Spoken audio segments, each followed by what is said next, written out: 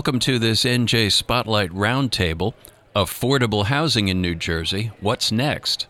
This program was recorded Friday, May 31st, 2019, at the Robert Wood Johnson Hamilton Center for Health and Wellness in Mercerville, New Jersey. More than 250 New Jersey municipalities have finalized with the courts and housing advocates plans that detail how many affordable homes they're allotting within their borders and where these units could be built. Not all of the proposed developments will happen. Towns are not obligated to build all the housing. They simply need to allow for its construction. It's not clear how many may be built, as there's no longer a state agency overseeing the process.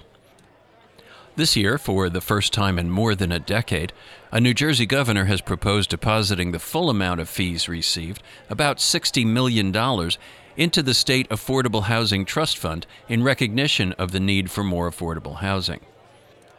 In this roundtable conversation, experts will look briefly at the history of the affordable housing issue in New Jersey, from the Mount Laurel decisions to the current court process, and dive into questions like where are we today regarding the state's need for more affordable homes, how many more municipalities need to draft plans and how many units are planned, how many homes are actually likely to be built, where and when, who's going to pay for them, and what are the prospects of the state retaking control of the process.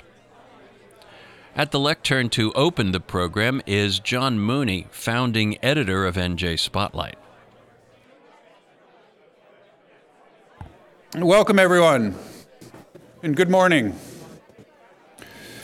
My name is John Mooney. I'm the founding editor of NJ Spotlight, and really pleased to be here today, and this wonderful crowd. This is an exciting one for us. We've done close to 80 or 90 roundtable events in our 9 years, and this is the first one that is focused on housing and affordable housing specifically. And so it's an exciting new area. We've been covering, obviously, the issue for a long time, but to do an event around it and bring folks together is a really important step for us, and we're proud to do it. Because this is a new crowd, you may not have heard my spiel on these things before, so I'm going to subject you and those who have just for a couple minutes.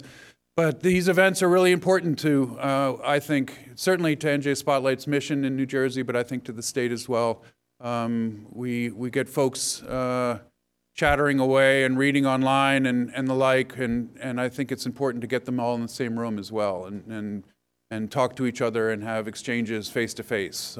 Some of that gets lost in this modern world, and so I think we try to help fill the gap there. But obviously those conversations are happening out there, and we hope to continue them as well. One of the beauties of these events too is that, as you will see, there's a camera here. We are now in a new marriage with NJTV News, and they are live streaming this event. So that is something that folks at home and in their offices can watch at any time, obviously bringing a bigger crowd as well. We also will be building a page off this event on our site, which will have that live stream as well as any background on the panelists. And then our moderator will be writing a story on this event as well, so that will be up there. So hopefully that conversation can continue past today. The logistics of this is we're going to be opening with a keynote speaker and then a panel. We have taken questions in the sign-up. You had an opportunity to ask questions and submit questions. Our moderator will have those and hopefully can weave them into the conversation. We will also, I ask you, there is on your tables surveys, and we ask you very much appreciate you filling those out and giving us feedback on how the event went and ways we can improve upon it. As I said, we've done a lot of these, but we can always improve, and so we really appreciate that. What's an event without a hashtag, of course, these days? It's Affordable Housing NJ. And then last, certainly but not least, I want to recognize our sponsor for this event, in this case, Community Investment Strategies.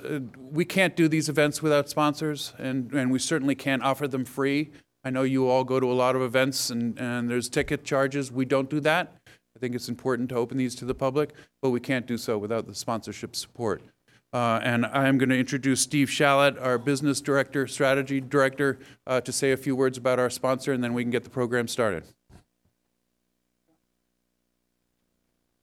Good morning, everyone. Thank you for coming. This is an important topic. It's going to be a great discussion, and your time and attention is greatly appreciated. And as John said, we expect this to be have a wonderful outcome. Sponsorship, it does make it possible for us to do these events and to make them free to the public. So we'd like to express our gratitude to Community Investment Strategies, Inc., otherwise known as CIS, for sponsoring this event today. CIS is the largest women-owned developer in New Jersey, specializing in affordable housing, construction, and management for the last 25 years. And CIS has a portfolio now of over 3,000 units in New Jersey. Christiana Folio, who is the executive director, prior to forming CIS, as she has served as the executive director of NJHMFA, chair of COA, and is currently policy advisor to the legislature and the administration on housing-related issues. So thank you again to CIS for supporting the event, and we'll move on with the program now. Thank you. Thanks, Steve. So now that we're partly a media company with television, we have incorporated into our talks video segments that help frame the discussion a little bit. And I would like to open with that. Are we ready to run that? Here we go. Is that up here? So this is a brief video segment, sort of helping us frame the discussion, and then we will get the live people up here. To understand New Jersey's affordable housing situation, you need to go back roughly 40 years, when the sleepy Burlington County town of Mount Laurel became ground zero for the crisis. The township of Mount Laurel decided that they would create a zoning ordinance in which they prohibited the construction of multiple family dwelling units and apartments, and also trailer parks, anything that was what we would call more affordable housing. And the Southern Burlington County NAACP sued the township and said, look, you're prohibiting people from living here by making it impossible for them to live here. And we are not only in the path of growth, but we are closer to where the jobs are. Out of it came the state Supreme Court's landmark Mount Laurel 1 decision. It declared New Jersey the first state in the nation barred from using land use zoning to exclude the poor. But here's the thing, like a lot of law by judicial ruling, there wasn't a clear path forward for municipalities to follow it. So many towns didn't.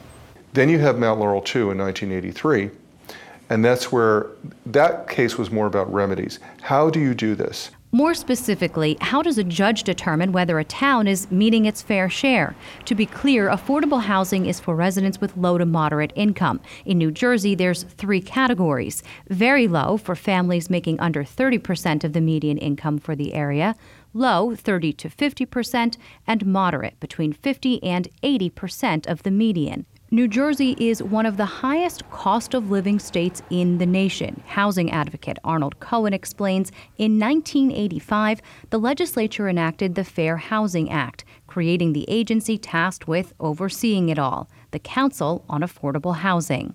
What happened is that we had a succession of governors who did not want to see this progress, and consequently, we had a logjam.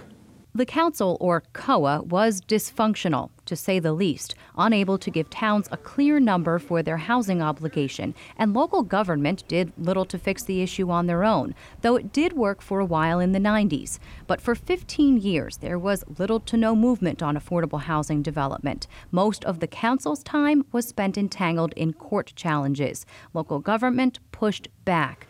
Some cited concerns about meeting needs for transportation by developing more, or overflow in schools, and a decrease to property values. Municipalities, they're in the business of providing services. They're in the business of competing with each other to be the best municipality to provide the best services. So they're also looking for development that brings in tax ratables. affordable housing does not bring in tax rateables. This, in my mind, is a racial issue. It has been a racial issue from day one in Mount Laurel, including Mount Laurel Township. And without the Supreme Court's mandate to overcome that, or at least put it at bay, Mount Laurel housing would never happen. In 2015, the state Supreme Court stepped in yet again, taking control from COA and putting the decision-making back in the hands of trial judges. Municipal governments sued, some 350 cases. In January of this year, the courts ruled that towns would also have to make up for that 15-year gap period, adding on to the number of units required from each municipality.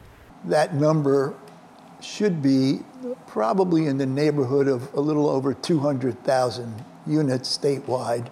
It probably comes as no surprise that number is being disputed.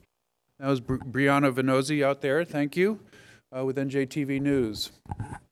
So with great pleasure, I'd like to introduce our keynote speaker, a great thinker on this issue and has become a good friend as well. I'm really thrilled that he's joining us today. Peter Reinhardt, many of you know, is now the director of the Kislak Center at Monmouth University. Has been there since 2011 and was adjunct professor back into the 90s. Before that, he was a senior vice president and general counsel of Hovnanian Enterprises for 33 years. Served for 10 years on the Council of Affordable Housing. I don't know if it was during those dysfunctional years that Brianna talked about. Of course not. Also past president of the New Jersey Builders Association of Keep Writing, and now chairman of New Jersey Future. I might add, and this is where we've become friends along the way, and I'm a great admirer, he also served on the founding board of NJ Spotlight. And we are forever thankful for that. So, as I said, with great pleasure, I'd like to introduce Peter Reinhardt.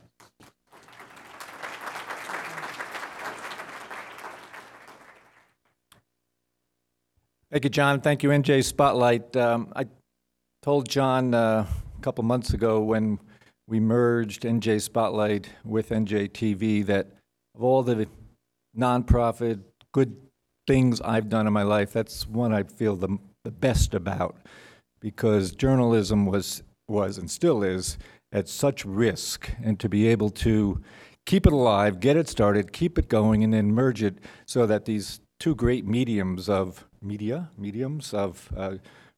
print journalism, sort of print, online, and video is just a really great step for the future of news in New Jersey, and the beats that they cover are very important. So if you don't already support, do so, because even though they're merged with a bigger company, they're both nonprofits. They still need financial help. So thank you, John, for the opportunity.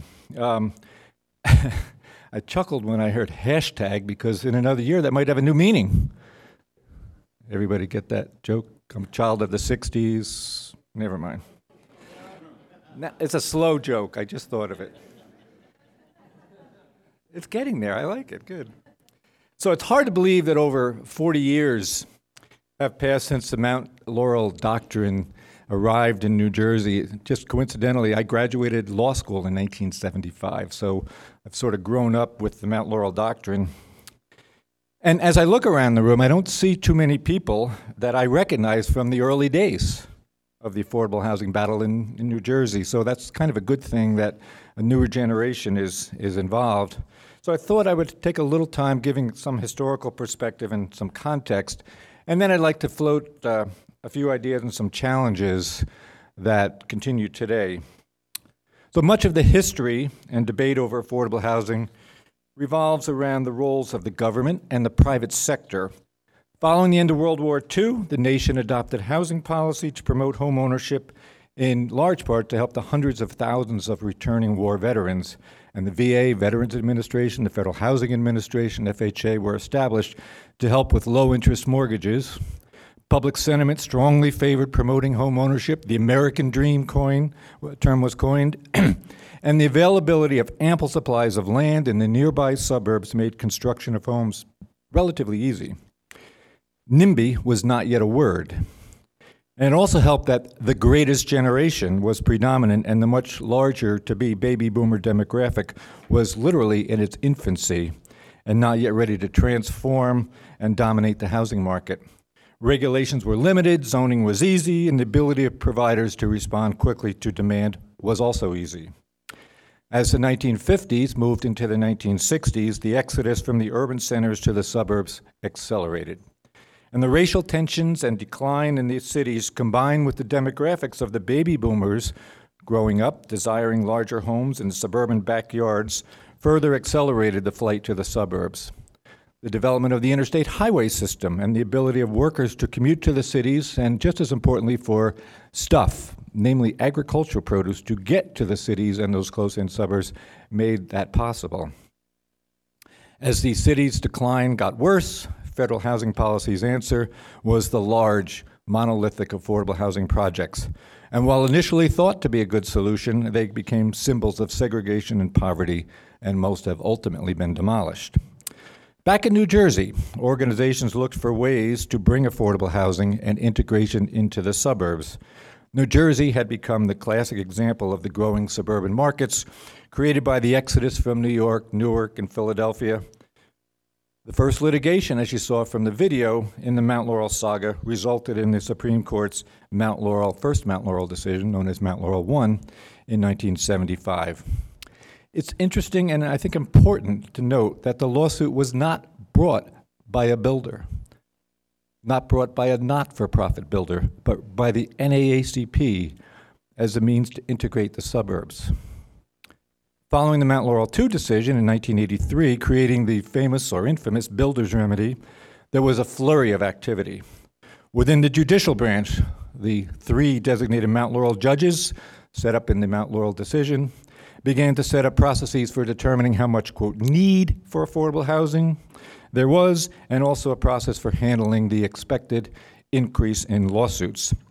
The courts appointed masters who developed methodology to determine how much affordable housing was needed, and the housing need determinations varied depending on the group formulating them, but they were around 200,000 statewide.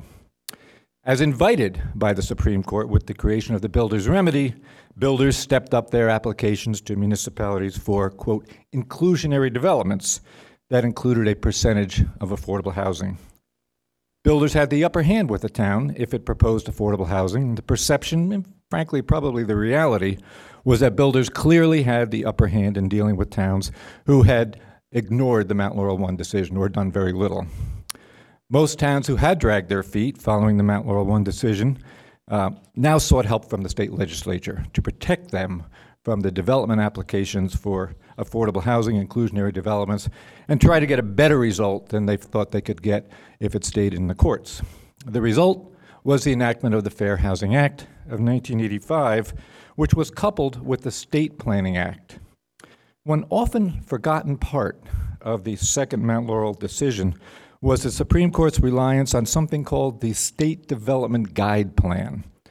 That was a mainly neglected document sitting in the DEP, ostensibly used as a tool for determining where to put state development dollars. The State Planning Act, creating the State Planning Commission, was adopted to develop a better state development planning tool than that old State Development Guide Plan. The Fair Housing Act created the Council on Affordable Housing, COA, to take over the obligation from the masters, from the courts, to determine how much and where the affordable housing was to be created. You know most of that, but let's pause for a moment to recall the historical backdrop of this time as COA began its work. Again, the 1960s experienced tremendous racial tensions. Segregation was dominant. Urban parts of New Jersey were not doing well. They were doing poorly in many areas, higher crime, poor schools, slum housing, failing infrastructure, and in many cases, corrupt leaders. Throughout the time period of the 70s and 80s, when the Mount Laurel I and II decisions were adopted, the experience of segregated municipalities, failing urban areas, lack of supply of decent affordable housing in many areas, as well as the predominance of single-family, detached, lower-density zoning continued. COA adopted its first-round rules with that as its backdrop in the second half of the 1980s. The term rules, we've heard about the rules, was actually part of the Fair Housing Act, requiring COA to establish rules and then review them and readopt or modify them every 6 years. That 6-year period was later modified to 10 years. And at the same time, the chair of COA was changed from one of the public members. The first chair was a gentleman from Freehold named Art Condrup, who was just a public member, had been a local public official, and did a wonderful job in getting through the first round rules. Well, that public member was then changed to the commissioner of DCA, a change that would later have some significance. Continuing into the second round rules discussion in the early to mid-1990s, that same backdrop remained. Now, I joined COA. I was appointed in 1993 to COA. The Fair Housing Act required that there be a representative of the for-profit building community, and that was me. I had succeeded, actually, my boss, Ara Hovnanian, who was the first for-profit builder member. So we began our discussion right about when I joined it, and that same backdrop of predominant single-family zoning, declining cities was still pretty much the rule. Regional contribution agreements, RCAs, you'll remember that term, they were originally a part of the Fair Housing Act, and they were a tool used widely by many suburban municipalities to retain much of their same community character. Of historical interest is that the primary supporter of the RCA's inclusion into the Fair Housing Act was the then mayor of New Brunswick, who was also an influential state senator who saw the RCA as an opportunity to get more money into the cities. The RCA enabled a town to transfer up to 50% of its fair share obligation to another town for a fee. Urban areas, while perhaps philosophically uncertain about that, were happy to accept the suburban money. As COA began its third round rule deliberations in the early 2000s, the backdrop, as well as the politics, had begun to shift. The housing market was shifting so that attached housing at higher densities in the form of townhouses, condominiums, became more market desirable, along with the traditional single-family detached homes. But even there, the smaller lots were become more desirable to the market. Now, having been a builder for a good part of my career, I can tell you builders do not create the market, they only serve it.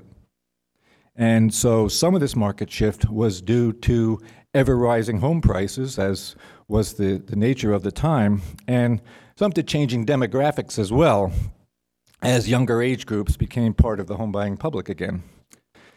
The housing market was very, very strong in the first half of the 2000s, if you remember, as easy mortgage money combined with strong job growth, strong economic conditions led to entice many people to buy a home, not just to live in, but as an easy, quick, sure thing, no-lose money investment. Remember The Big Short? How many have seen that movie? If you haven't, you got to watch that. I read the book first, and I'm a pretty smart guy. I said, when they said they were going to make a movie, how could you possibly take those complicated financial, and the way they did it with the woman in the restaurant talking about the woman in the bed, I said, holy mackerel, this is sheer cinematic genius. But, and I actually, for those first couple of years, would make my students watch it, just to teach them about that part of history. Well, at this same time, suburban towns in New Jersey were getting pushback from existing residents about higher density coming to their town with all those school children and all that traffic and poor people coming into our homes. Well, on the political front, a new governor, Jim McGreevey, had won election in 2001. And this is where a confluence of things happened that I think really altered the path of affordable housing in New Jersey. COA, I was on COA then. We had not been able to do much in the way of third-round rule drawing since we were awaiting new data from the 2000 census. We made a conscious decision. The 6 years would have taken us to the late 90s, right around 2000, and we were convinced that it would be kind of not smart. We needed new census data. So we said, let's just wait for that to come out. Well, at the same time, we have a new governor, and remember that thing about the chair being a public member, now being a DCA commissioner?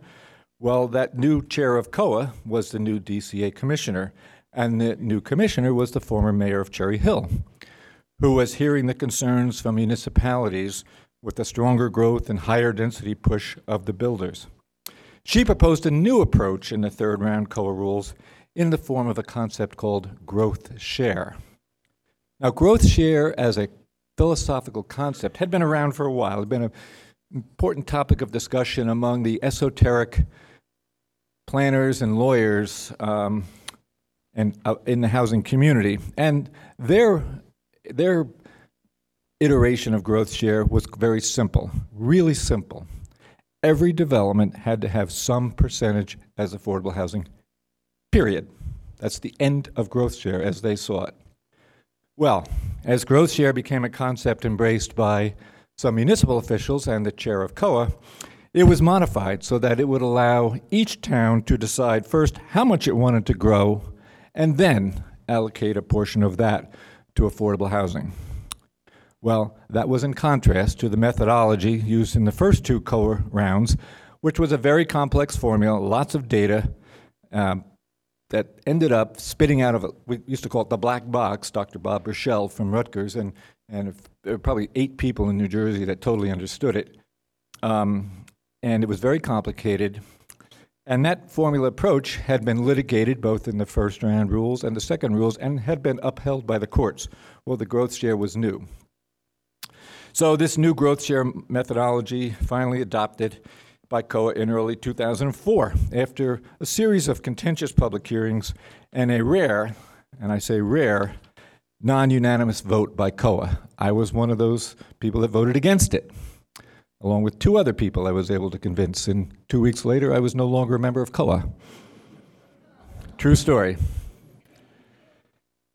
Well, that third round rules were immediately challenged by housing advocates, most notably the Fair Share Housing Organization. And while very little affordable housing was actually being built and not much more being improved because of this litigation stalemate, along with the serious decline in the housing market due to the Great Recession, the antagonism toward affordable housing grew. In the 2009 gubernatorial campaign, candidate Chris Christie made his opposition to COA a major part of his platform in his campaign, and COA became another 4-letter word.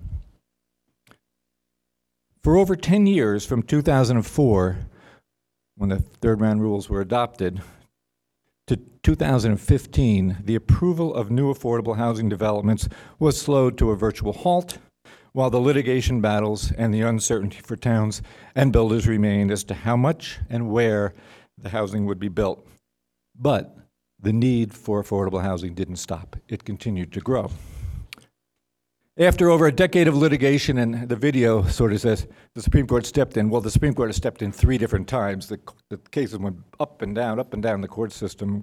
And again, nobody was doing anything because you didn't know what to do. You weren't sure of the outcome. So after that decade of litigation and the inability of the members of COA to agree on a methodology that would comply with the Supreme Court's directives during those series of up and down court cases, by the way, it was a 4-4 vote of COA, that final vote, which was, so depending on your point of view, but in my point of view, the 4 members of COA who voted, not to adopt rules that would again violate the Supreme Court's directives were courageous, and some of them were municipal members, by the way.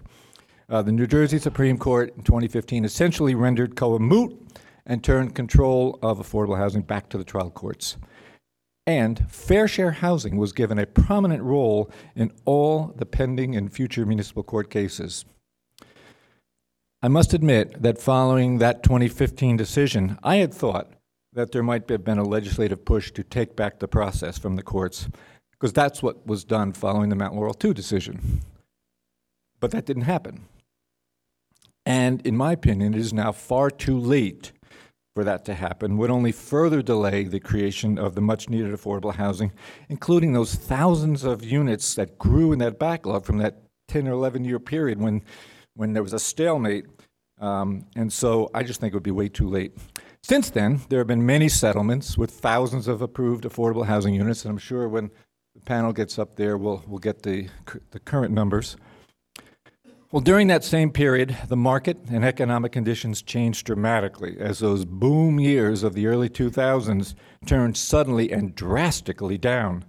During the so-called Great Recession years of 2008 to 2010, very little housing of any kind, very little development of any kind, let alone affordable housing, occurred.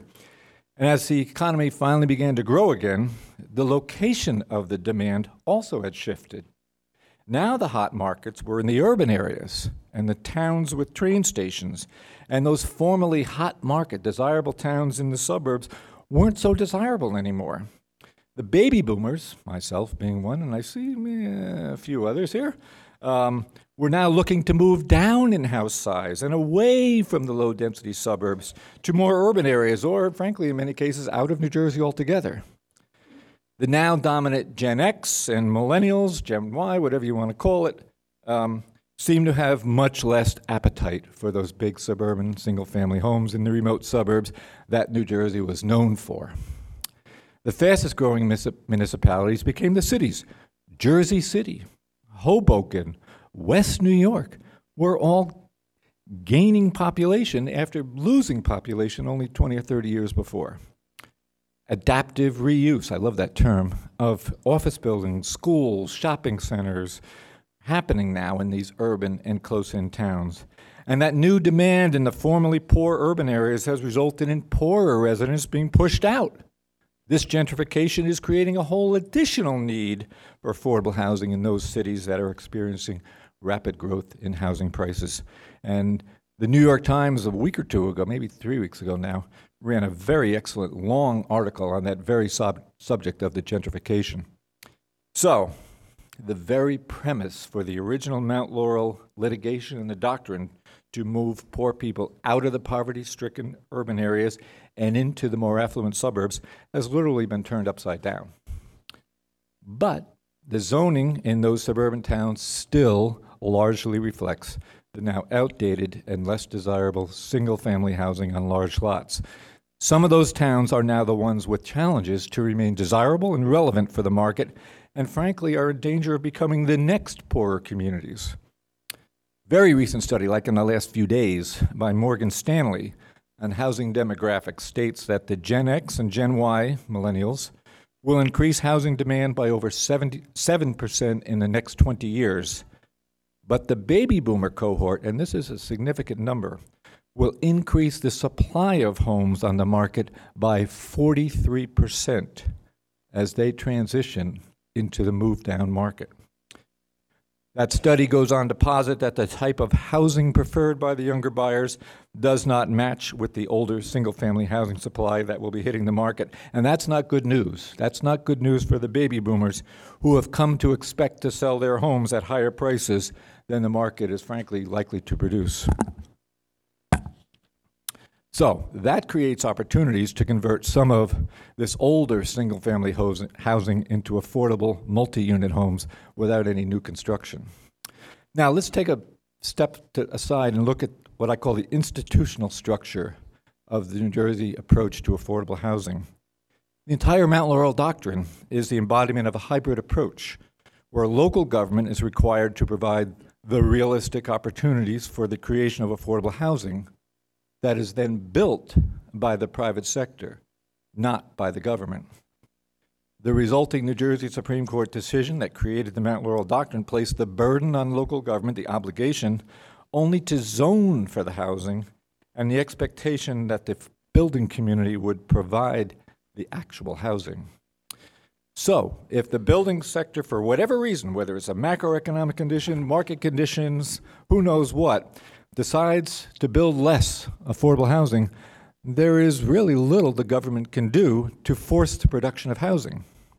That's what happened during the Great Recession from 2008 to 2011 or so, when there was a serious drop in overall housing production. New Jersey has a tough enough job in attracting new business due to the generally unfavorable reputation as a business-friendly state. So striking the right balance between creating new affordable housing without adding too much in additional costs is a tricky one. So let me finish by posing what I see are some of the current and future challenges and policy issues in New Jersey regarding affordable housing. First, Is there a fundamental right to housing? We need to decide that as a state. Who decides whether the housing will be for sale or for rent? Who should determine what affordable housing should look like, including the exterior appearance, the density, the height, the unit size? Shouldn't the builders, who have the best information available on the market and have their personal money at stake, shouldn't they make that decision rather than some town planning board? Should there be deed restrictions on the price or rent of affordable units? If so, for how long? Should the buyer of an affordable unit get to keep the upside in value when the deed restriction expires? If not all of it, how much of it, if any? What should the roles of the public and private sectors be in financing the construction and the sale of affordable housing? Should government put money into it? Down payment assistance or below market interest rates can really help making housing more affordable. What is the benefit to the general public in having or not having affordable housing? If there is a general public benefit, shouldn't the taxpayers pay for some of it? Can the private sector be mandated to build some affordable housing as a condition to building market rate housing? Must there be some quid pro quo to the builder for providing this public benefit for affordable housing? Should the general business community be obligated to contribute money towards affordable housing programs if a benefit is having more potential workers? Would shifting the cost of public education away from local property taxes to a broader state-level tax remove some of the resistance to higher density housing? What should be done about the newly gentrified urban residents and the replacement of that affordable housing that's now gone to higher cost housing? Should the municipal land use law be overhauled? Should there be more regional approaches to housing and land use? Has home rule become too much of an obstacle to the implementation of smarter policies and fiscally sensible changes? Should we consider the use of eminent domain to allow government to acquire suitable sites that can then be transferred to builders for affordable housing, or even built by government? Land banking by municipalities. The cost of land is a huge part of the total cost of a home. Government, maybe the state through the HMFA, or municipalities buying foreclosed homes and making them affordable. That's been bandied about for a while. Maybe allowing the delinquent owners to remain so they're not forced out on the street. But when they leave, the home now becomes a deed-restricted affordable home. Should we give general business a tax credit if they provide down payment grants or mortgages to its workers or even to others who are not their workers for affordable housing? Should we make the interest payments to the company by those workers non-taxable income so that they can lower the rate? While new construction will still be a primary means of adding new affordable housing, there can be alternatives to new construction for affordable housing units. Already happening, adaptive reuse of older non-residential structures like office buildings, shopping centers, schools, hospitals. Monmouth Mall in my area in Monmouth County is actively planning that. This one might be a little controversial. Allowing existing large single-family homes to be broken up into smaller rental or condominium units. This might be an option to deal with the projected glut of older single-family homes, that 43% increase in the supply. Accessory apartments or cottages on homes with larger lots. That's been talked about for decades. Seattle is actually doing that now. Change the zoning to allow multifamily housing in single-family home zones on the same footprint as a single-family home. Minneapolis is doing that. Change the zoning to allow micro units, 400 square feet or less. Tiny houses, we've heard that term, or maybe more mobile homes. Increase the density around transit stops to provide more housing units along with affordable components. Many towns are doing this, but more can be done. One concern I've had for many, many years, like 25 years, is that once a town has met its COA or court-settled fair share number, the towns will have no further incentive to consider zoning changes to reflect the need for higher density and more housing choices for those people who make too much money for the Mount Laurel numbers, but not enough for the high-cost state of New Jersey. Without new residents and without new homes, those towns run serious risk of home values declining, putting even more fiscal pressure on the town and on property taxes for the existing residents. We need to really work to get younger people on town governing bodies and planning boards. My generation should not be making decisions for the younger people.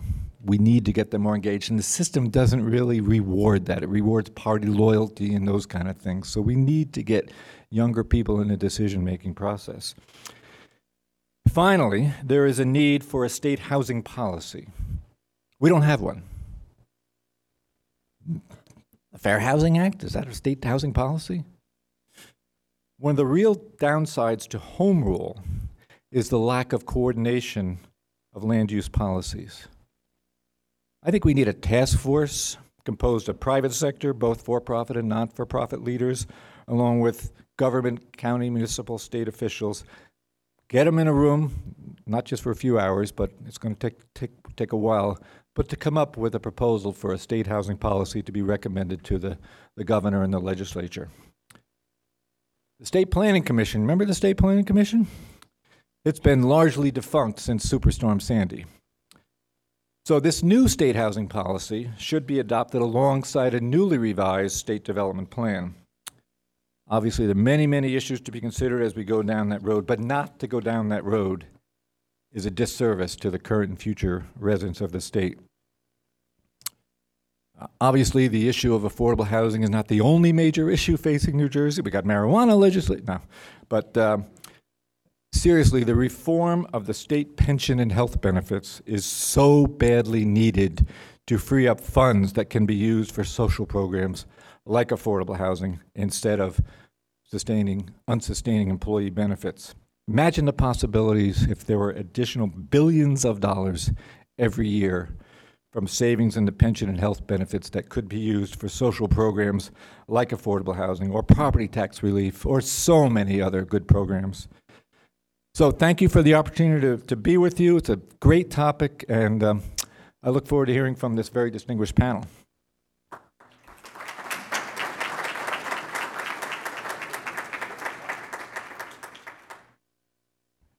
The panel, want to join us? Do you know who you are? You do know who you are. They will get to introduce themselves, but I get to introduce the moderator, NJ Spotlight's very own Colleen O'Day. Colleen and I have toiled in the newspaper world for a long time, both print refugees, we like to call ourselves. And Colleen joined NJ Spotlight in 2011. She's an editor-at-large, which is a fancy way of saying she covers a lot of issues for us, housing among them, but also is our primary data reporter, as well as the one who builds our fancy data maps, which you may be familiar with, a big feature. Before that, she was a longtime reporter with the Daily Record, and has also worked as a freelancer for a number of newspapers and media outlets, and won multiple awards and fellowships. Really one of the real jewels of journalism in New Jersey, and we're thrilled that she can join us. I also believe this is the first time she's moderating one of NJ Spotlight's, so welcome. Once we get them into this event business, they'll never leave. So without further ado, Colleen O'Day and our esteemed panel. Thank you.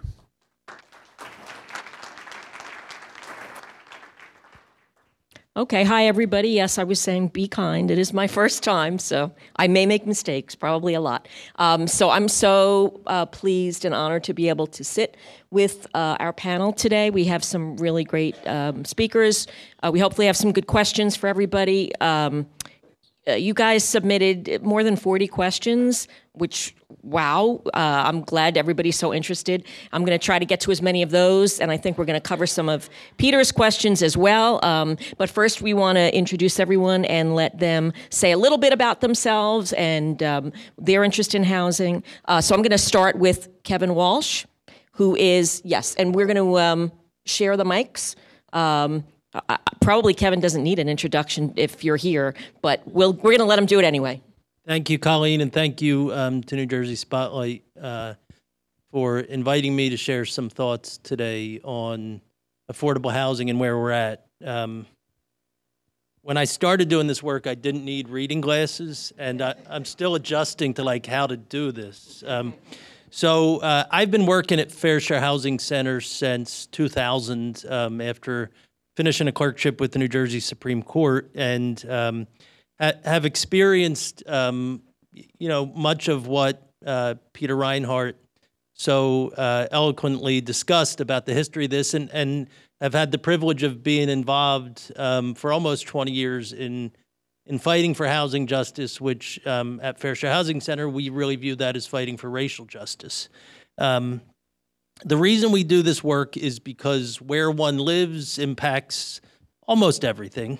It impacts a lot in life, and it's so much more than just about shelter. Housing is not about four walls and a roof. When you really think about it, it's about what kind of education you can receive. It's about what kind of air you can breathe and what the asthma rates are in your neighborhood. It's about what sort of job opportunities and social networks you tie into. It's whether you can play outside in many ways. And it's overall about an opportunity to thrive or not.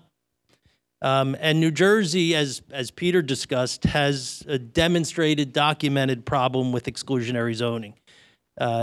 Look, we know from experience that New Jersey municipalities don't do the following.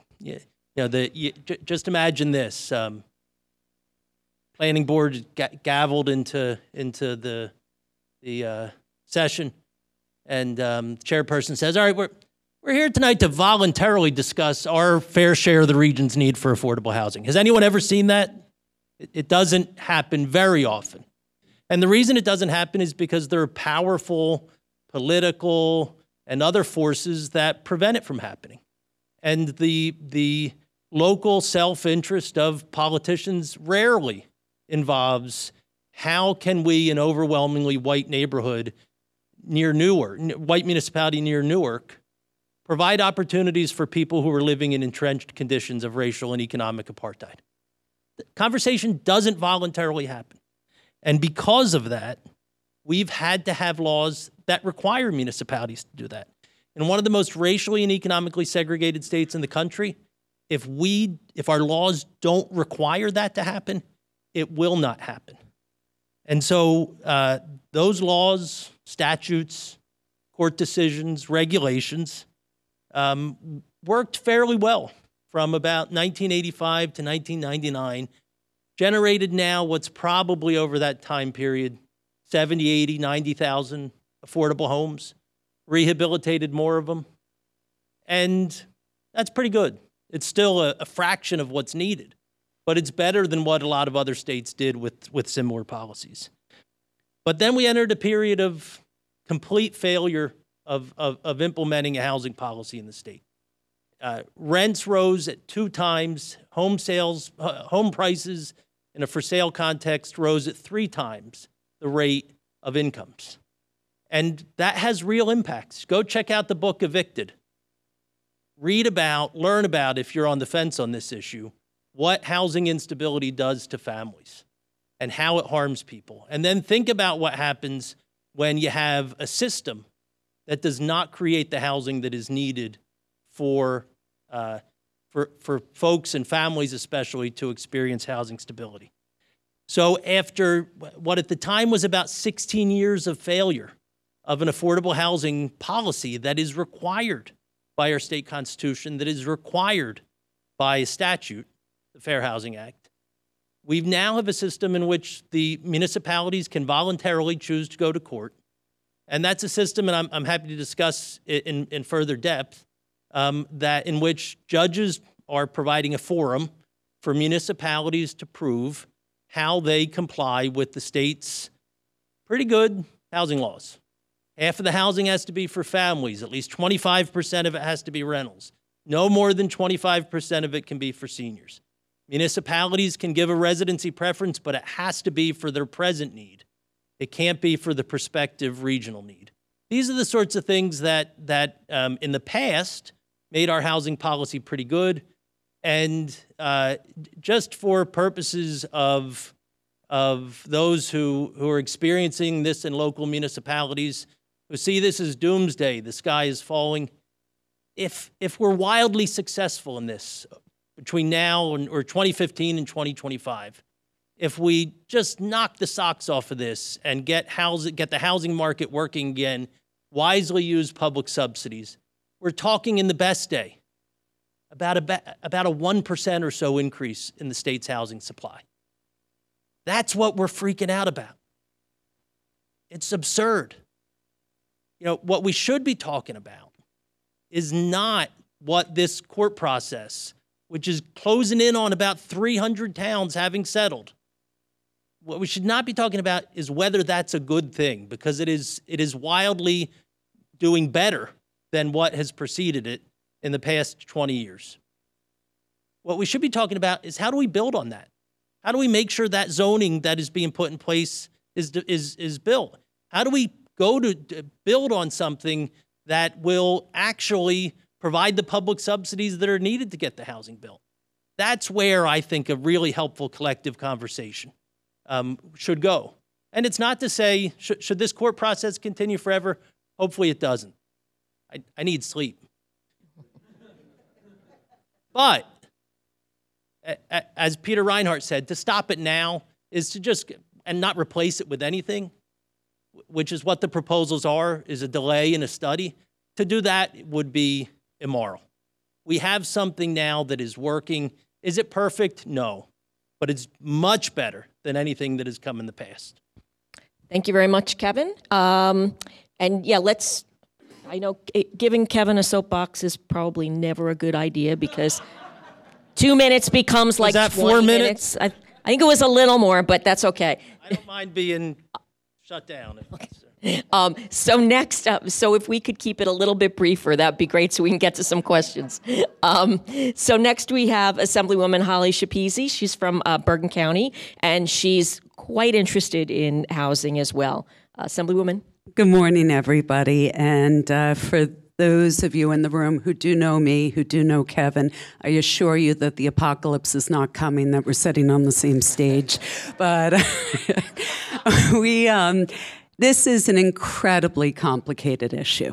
And it's something that I got involved with actually back in approximately 2005. I became a new borough attorney.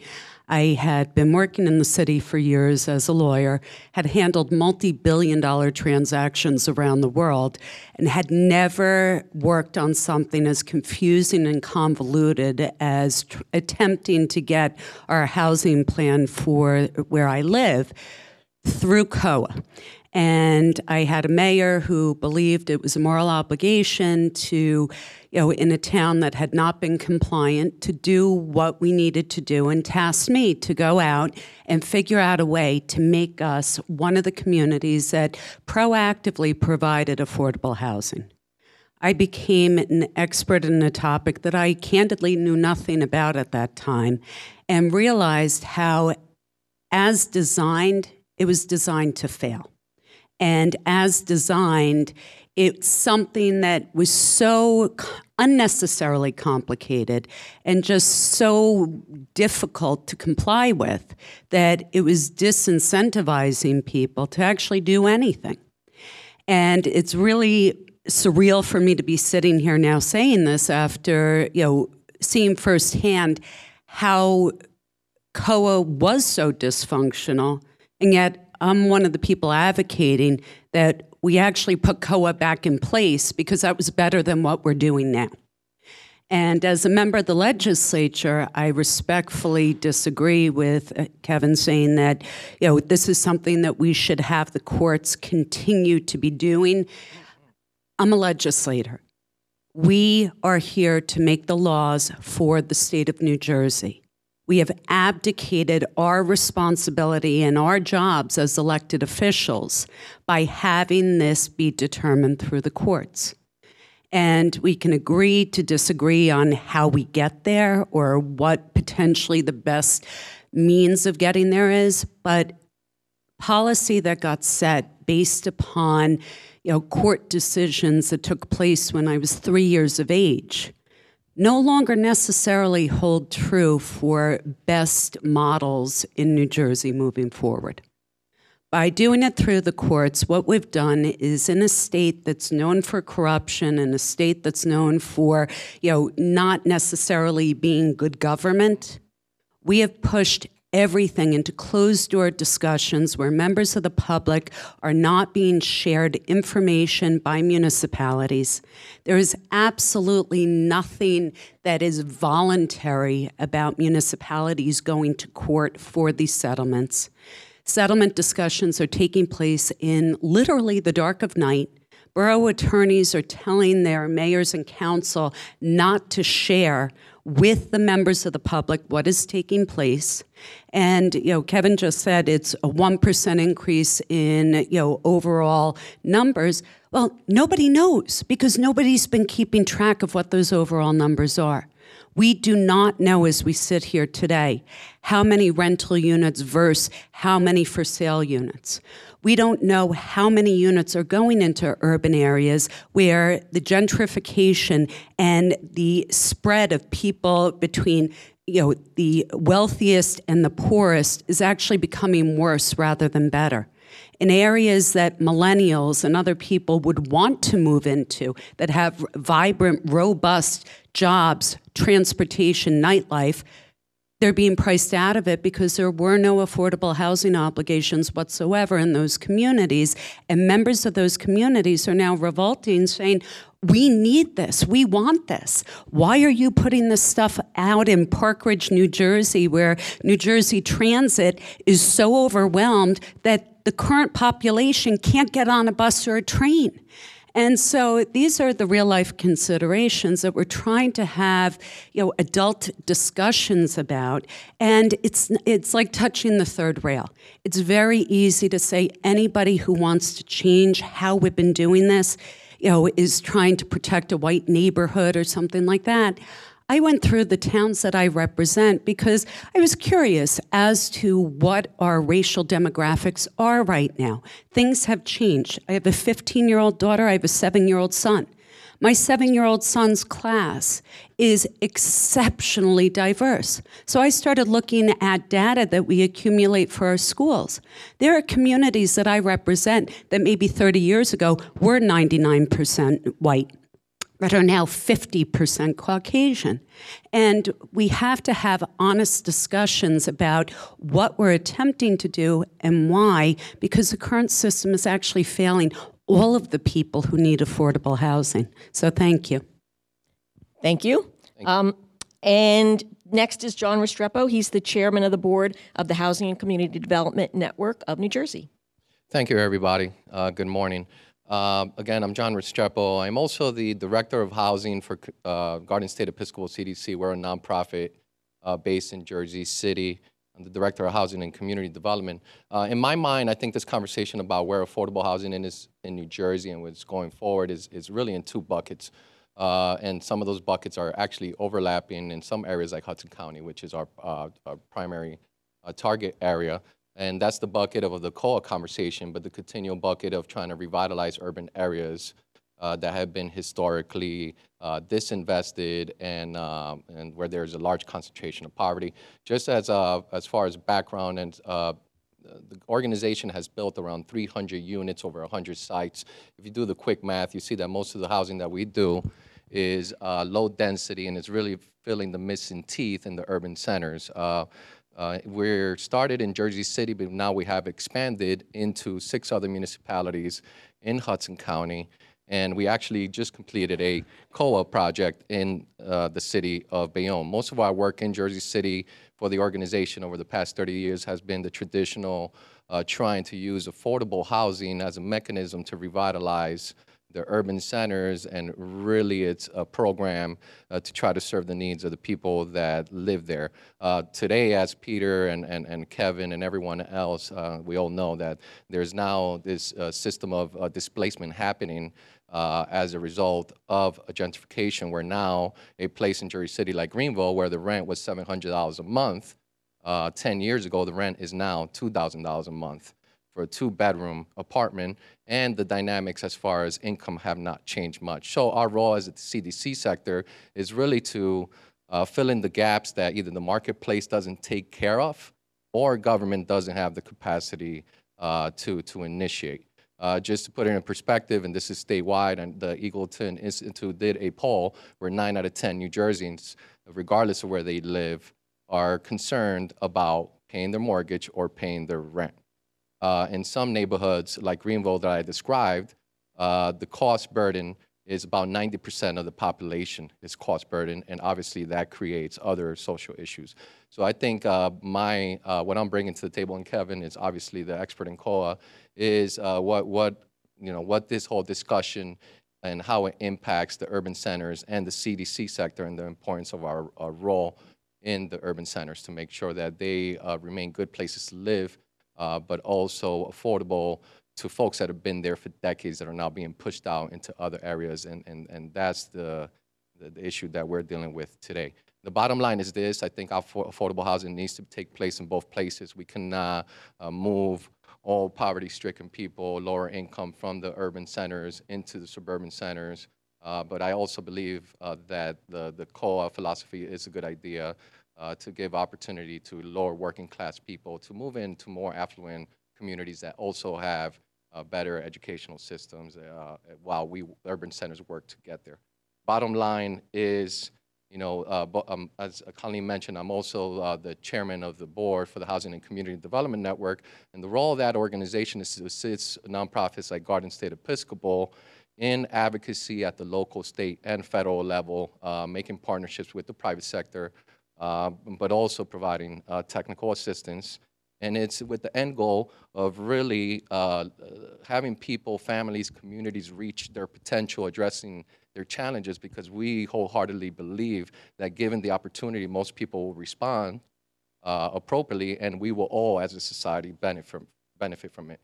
Peter asked the tough question of, that it starts with what our philosophy and belief is. If we believe that housing is a right, that everyone in America should have quality housing regardless of your income or background. We wholeheartedly believe in that. We also believe that other realms like education and health are associated at the same level, and it's everyone's right to have access to those things so that we can all move forward and reach our potential. Thank you so much.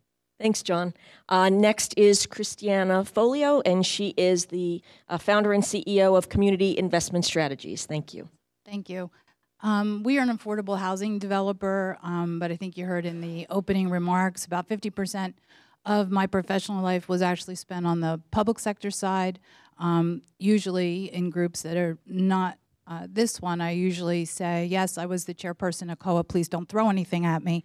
However, I did leave because I hope that today I add a little bit of maybe the deep dive into some of this. I left examples so that we can have in our mind, what are we building? What does it look like? What are the options that municipalities have? So on the table, there's a couple examples of projects, because in these settlements, there's a variety of ways that municipalities are working to meet their obligations. But I didn't know what Peter was going to talk about this morning. I'm so happy to share today with him again. But my bottom line was housing policy. And actually during Governor Corzine's tenure, there was a housing commission that was formed. It's still on the books, but when Governor Christie came in, was not really very interested in pursuing that. So I think there are some mechanisms already in existence that could help us move a little bit further down the road. But I just wanted to share why I think we need a housing policy. And this week in particular, I think would draw a lot of attention.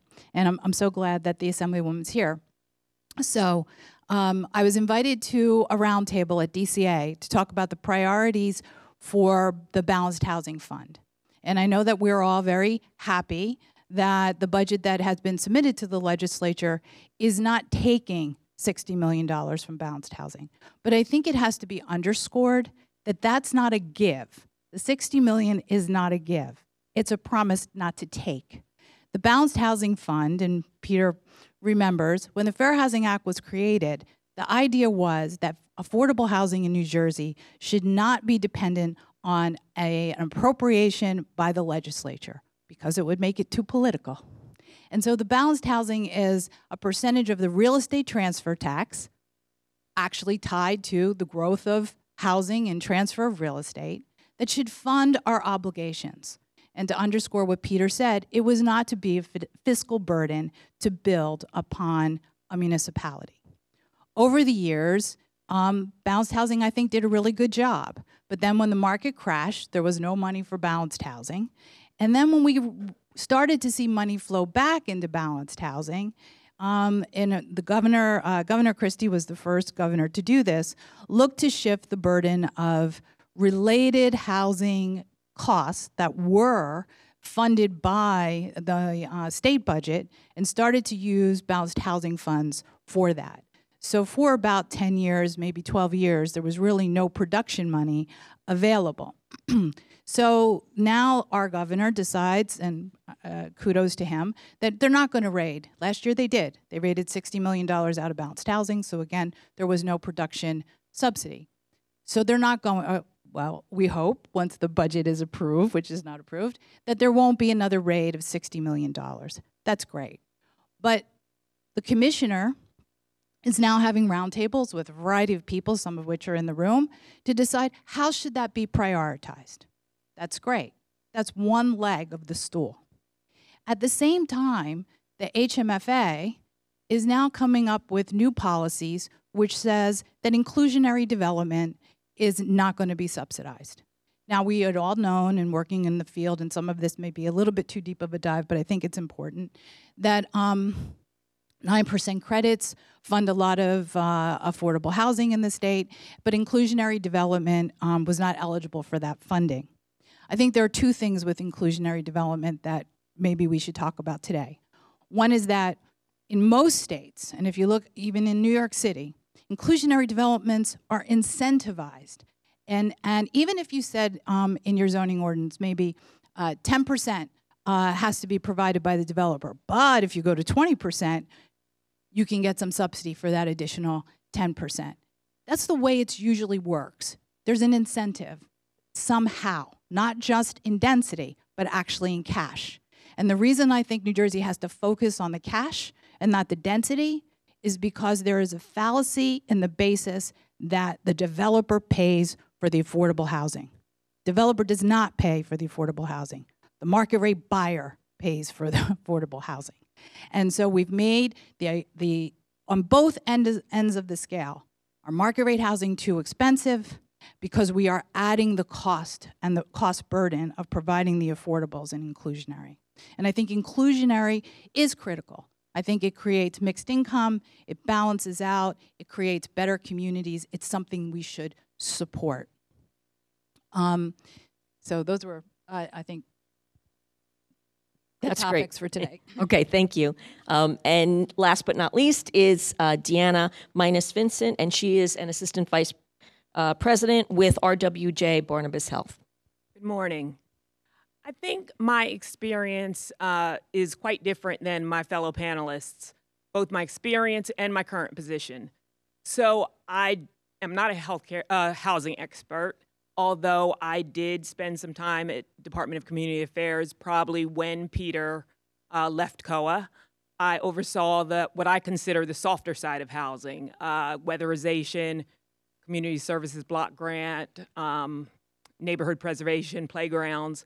But the bulk of my career was spent in really thinking about the services and supports that help people out of poverty.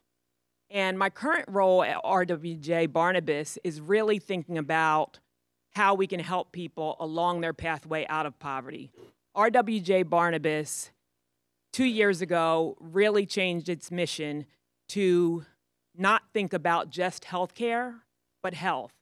And while that seems like a really small change, and it is a really small word change, it is a seismic change when we think about the overarching effect. Because what we said is that we're not just thinking about clinical care, but we're thinking about a person's overall health. So the things that affect them socially.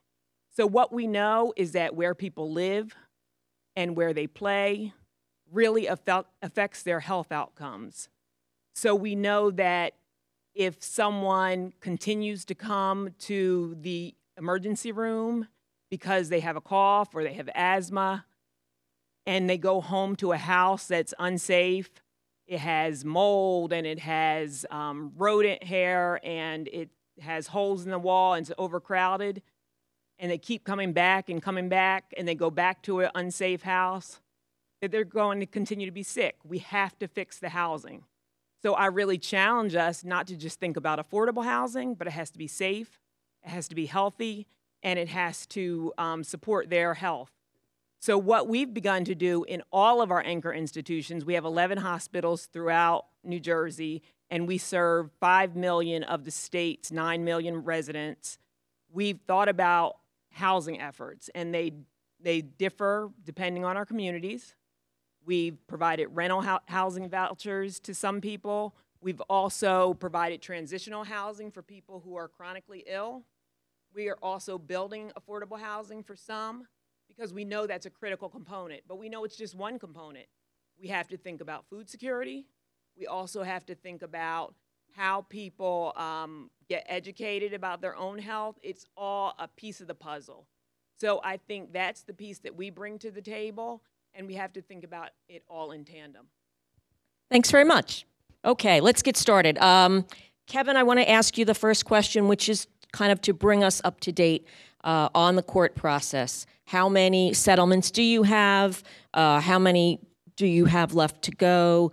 Do you have any idea how many units are authorized at this point? Where is construction underway? And ultimately, how many units do you think will be built as a result of this process? So there are about 340, 350 municipalities in the court process. There are 283 inked settlements, and there are a couple of towns that have indicated they're not likely to settle and are electing, as is their right, to litigate their obligation or to litigate their compliance with their obligation. And there are the issue of numbers of units that are needed is something that Judge Jacobson set at statewide in the Mercer County, Princeton, West Windsor litigation at about 155,000 being the need. And that's the point in this where like people are supposed to run out of the room screaming because that's like the big number that scares people. But the reality is that the system has been set up to very substantially reduce that number. You can get one family unit or one supportive housing bedroom can count as 2 units, and so there's the number of homes actually produced. And again, this was the subject of testimony at trial, including from the League of Municipalities, is likely to be very substantially lower than 155,000. Many of the homes have already been built from 2015 to now, but the numbers suggested that the total number of affordable homes built from 2015 to 2025, using all of the different numbers, could be around 50,000. And so it is A lot of that will depend on the market. A lot of that will depend on the availability of public subsidies. And, let me just point out that there's no one that is saying how many single-family homes have we zoned for that are 3,400 square feet. I mean, that's also a good question if you're looking at fair housing, because the reality is that New Jersey municipalities are inclined to approve large lot homes. They're inclined to approve overwhelmingly the offices and shopping locations which are somehow viewed as better. And so in order to really understand land use in New Jersey, you have to look at all the different kinds of housing that is permitted. And there are many places where zoning has been in place for decades that are single-family housing, when the market in those areas just doesn't demand it, when the workers need housing that is denser because the land costs are lower, because the market is very different. And so it's a fair question, Colleen, I think, how many homes are expected, but to focus on it without focusing on all of these other things, I think, is to put some undue attention on, there are no legislators going around saying, there's a lot of warehouses being built and it's leading to overdevelopment, and we really what we need to do is put a moratorium on warehouse development, because, boy, that's really, if we build too many warehouses, that's really going to harm our environment. No, they're not doing that. And the reason they're not doing that is because it doesn't get them votes. But what gets votes is creating pandemonium. It's coming in and saying, as some of the statements have been, you're going to have to build 70-story buildings in your town in order to meet your obligations. I can show you the YouTube videos. That's what gets votes. That's what scares people. And it's happening all over the state. Wildly unsuccessful thus far, because the need for housing is so great. Thank you. Assemblywoman Shapizi, I think Peter asked the question, and it was one of the questions I was going to ask. Is there a right to housing? Do you think that is something that is a right, or should it be a right? And if so, what is New Jersey's role, the state's role in that? I think we all agree that we need to work together to ensure that nobody is homeless, that people have safe housing within the state. Where most people take issue, and just using Kevin's numbers, if there are 50,000 affordable homes being built between 2015 and 2025, it doesn't take into account the density bonuses that the builders are getting in order to build those 50,000 affordable units. So you're now at 250 or 300,000 units of housing being simultaneously built. We are already the most dense state in the entire nation. We have the largest outmigration right now out of pretty much any state. We have the highest taxes. We have a 0.3% population growth, and we lead the nation in the number of foreclosures. Our current policy of now on every last available inch of open space to build high-density housing makes absolutely no sense when you look at the collective, picture of New Jersey. Nobody's saying that we should not work together to find affordability, but we're creating policy that is actually creating unaffordability. I'll give you an example. I represent a town called Dumont, New Jersey. Dumont, by any stretch of the imagination, should be a town that is viewed as affordable. People live on 50 by 75-foot lots, 1,200 square foot homes. But because of failed policy in the state, their property taxes for that home are almost $13,000 a year right now. And that's insane. So what are we doing? Fair share goes into Dumont, forces a settlement.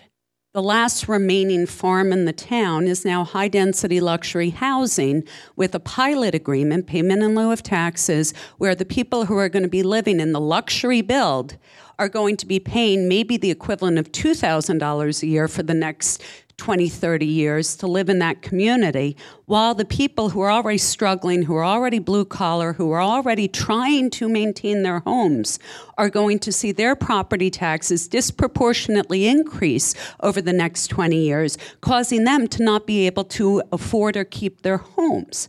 So, it's something whereby let's look at the 70,000 foreclosed properties from 2017. Let's look at building ways for home ownership for people. Not everybody wants a rental. Not everybody wants to leave their community. People want options within their communities to rise up and go from a rental to maybe something that they own.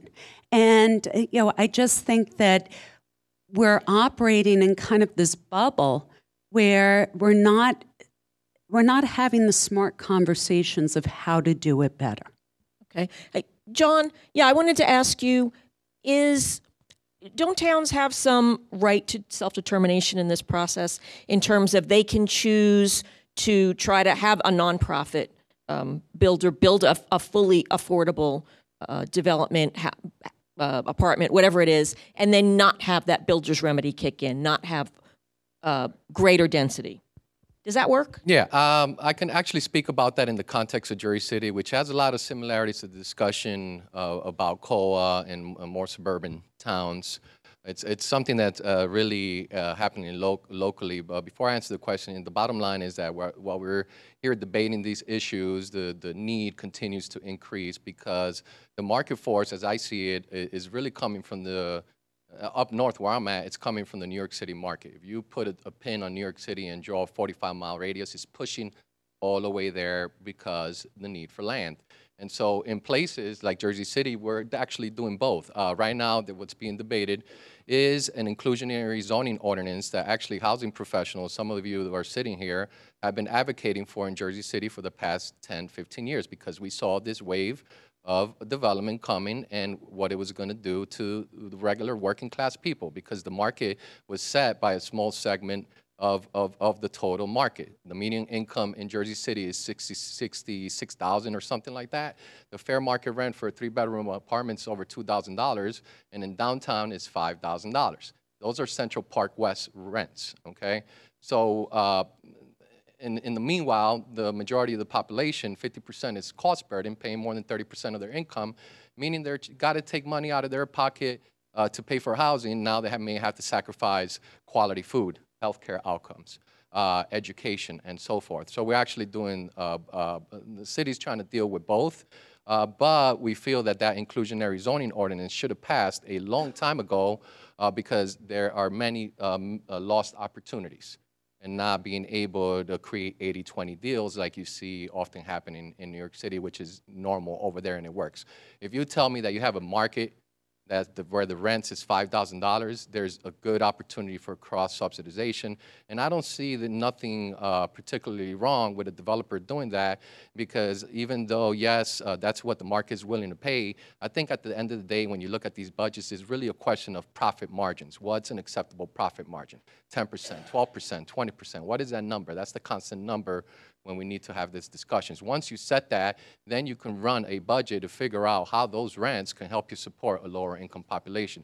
So the city of Jersey City has been doing this on a case-by-case, project-by-project basis, but it's undeniable that today, with this kind of market force downtown, it can work very well throughout the city, but particularly downtown. By the way, downtown Jersey City 30 years ago was a low-income sector, and most of the people are being displaced and pushed out into other parts of the city. Now the whole city and most of the low-income population is being pushed out of the city altogether because the market force is so great, and there's such opportunity to develop in Jersey City with still land available in close proximity to mass transportation. And really, a quick jump into the Hudson River, over the Hudson River gets you into New York City. So those are the dynamics. We, the CDC, have been working in the urban neighborhoods that were really abandoned by the marketplace, where the numbers didn't work, where the median income didn't support not even the construction of a single family house. And so those were the dynamics that we were dealt with. Also, public policy could have been better to deal with those situations. So the CDC sector came in, for example, and what we did is we created a market from existing renters to become homeowners and sold about 100 homes. And that is the way that we're creating wealth, so that people who are stuck in poverty can create some generational change. And hopefully the older folks that were low income can see their kids make that change in one generation. Things that may take 2 or 3 generations are happening through homeownership. A family making 40 to 60 grand could never believe that they can buy. 100 of our buyers have not been working with a broker on MLS. And so those are the things that are happening in Jersey City, which I think we always do better, but it's also a model for what can happen throughout the state. We need to do both. Thank you. Christiana, I wanted to ask you, you mentioned the State Balanced Housing Fund, and we're talking about the cost of this. How do we pay for this? What is the state's obligation? You know, how much should taxpayers put up, and what kind of a profit should builders be able to expect? I'm never going to answer that last question, but I'll dance around that one.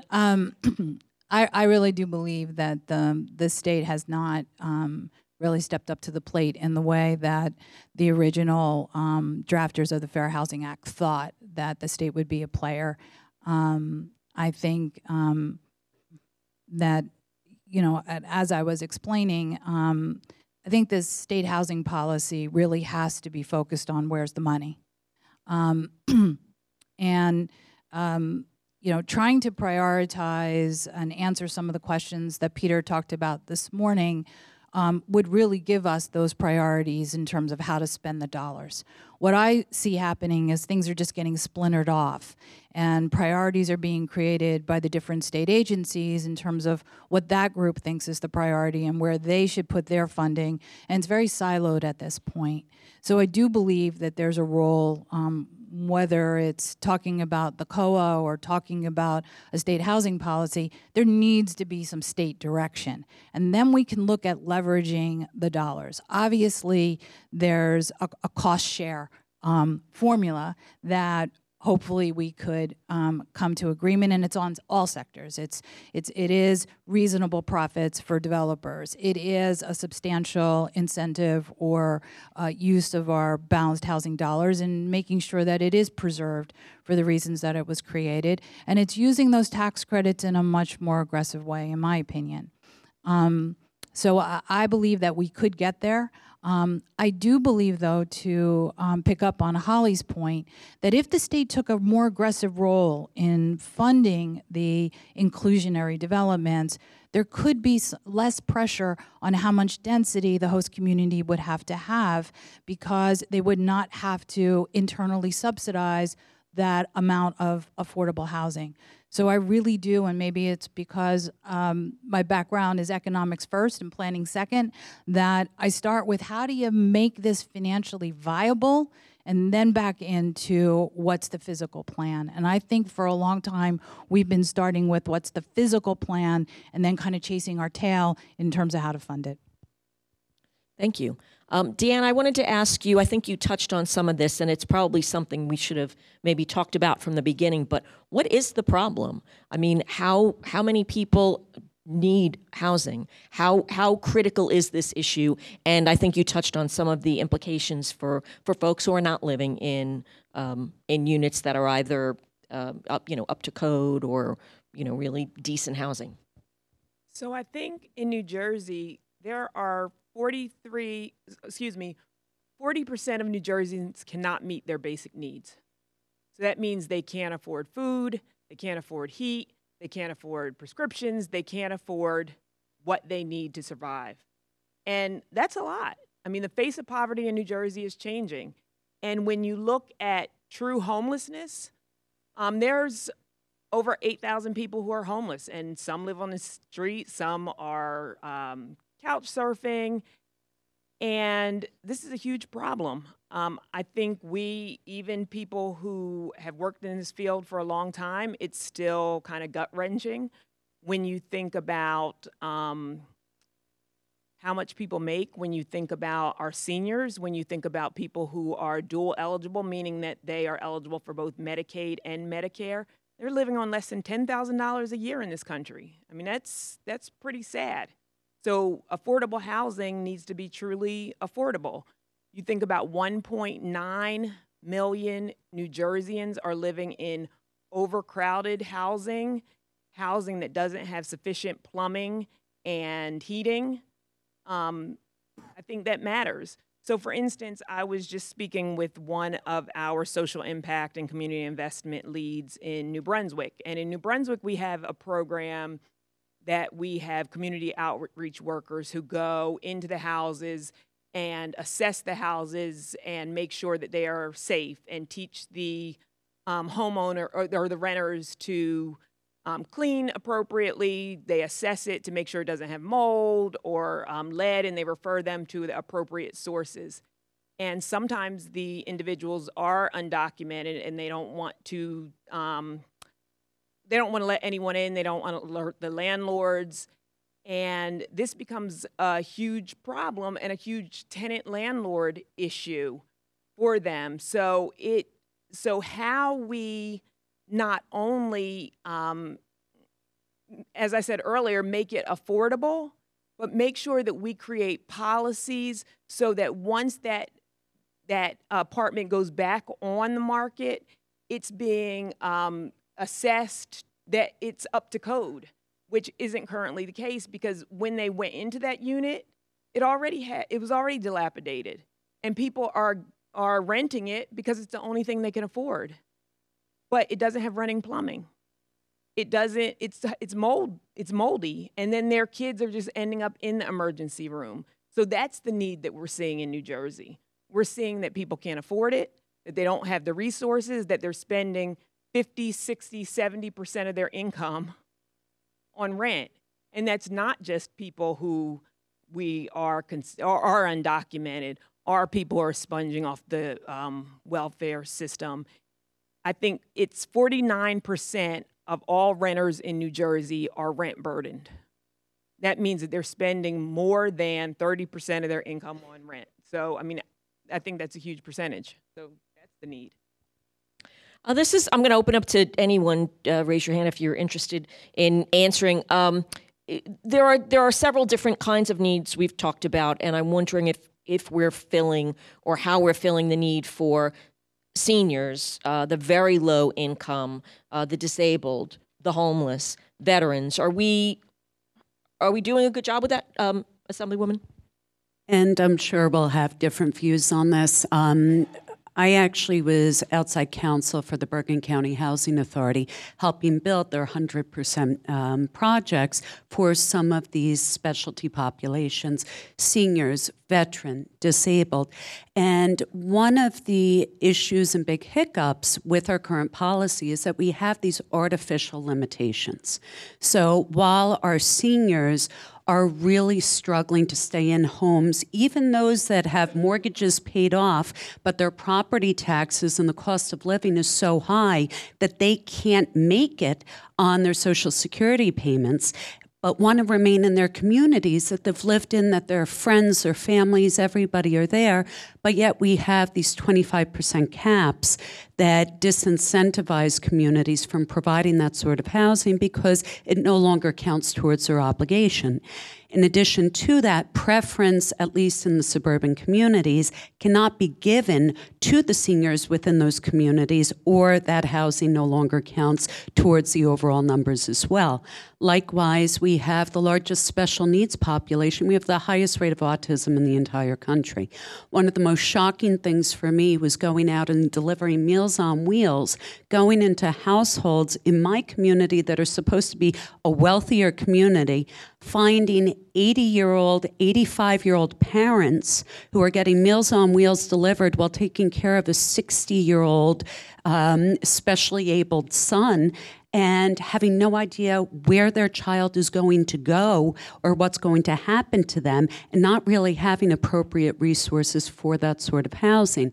And so I think that, in our overall discussion of this, people who are struggling with generational poverty have a far different housing need than a senior who's been in a community for 50 years, or a single mother who recently went through a divorce who wants her kids to stay in a school system and not, further create trauma in the family, or somebody who needs transitional help because of a health issue or loss of job, and as well as a millennial. So here we are kind of, putting everybody into the same bucket, creating this one type of housing for all in a policy that really is not helping. Talking about Jersey City, talking about housing where, people have holes in the walls and mold. We need to provide resources to rehabilitate those sort of properties in conjunction with just building new all over the state for, developers to be able to rent stuff out at $5,000 a month. So I think we really need to work on better policy for each of those populations.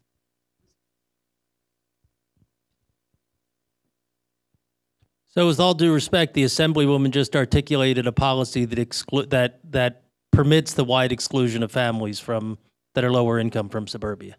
And it's not to say that housing for people with disabilities isn't important. And the Mount Laurel process is providing more than has ever been done in the past. And you can ask people who build that housing for people with disabilities, some of whom are here, what has gotten more to happen? The court process that is requiring towns to do something, or an endless period of examination? You can ask them afterwards. As for seniors, yes, seniors that are lower income need affordable housing, but they need it at far lower rates than families, and the data shows that. And so it's easy to say, seniors need housing and there are holes in the wall in Jersey City. Of course we should fix the holes in the wall in Jersey City, but let's look at relative need. And the need in New Jersey for affordable housing is overwhelmingly lower income families.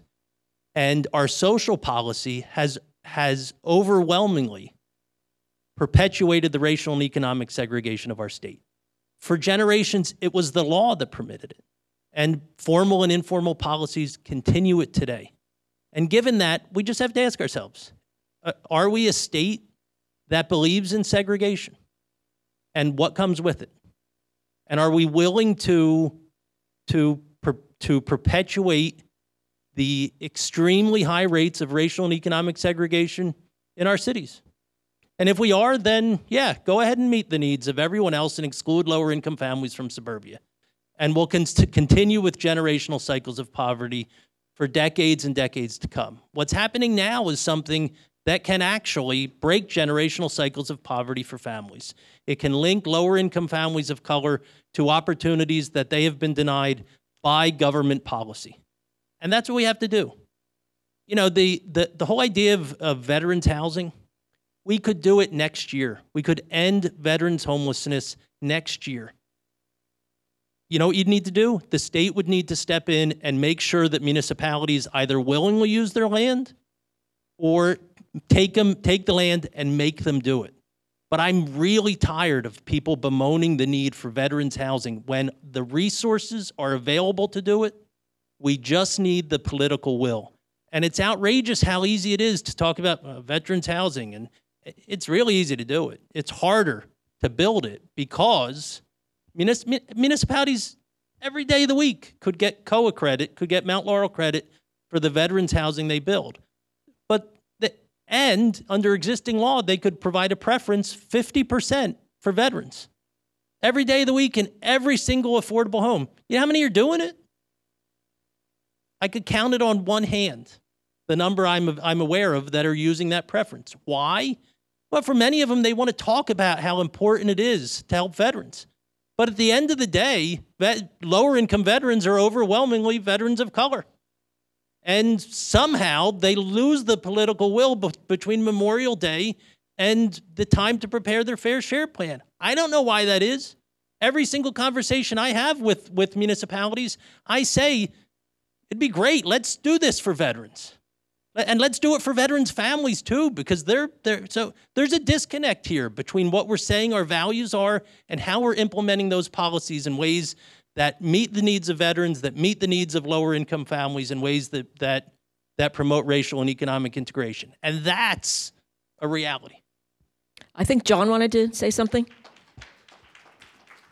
Yeah, I think the question was, are we doing a good job, right? And I think the answer is obviously no. While we're at this stalemate with COA, I don't know how many years, it's almost a decade now, lots of units have not been built. So we got to figure this out and figure it out fast, because the need is increasing. I want to keep highlighting that.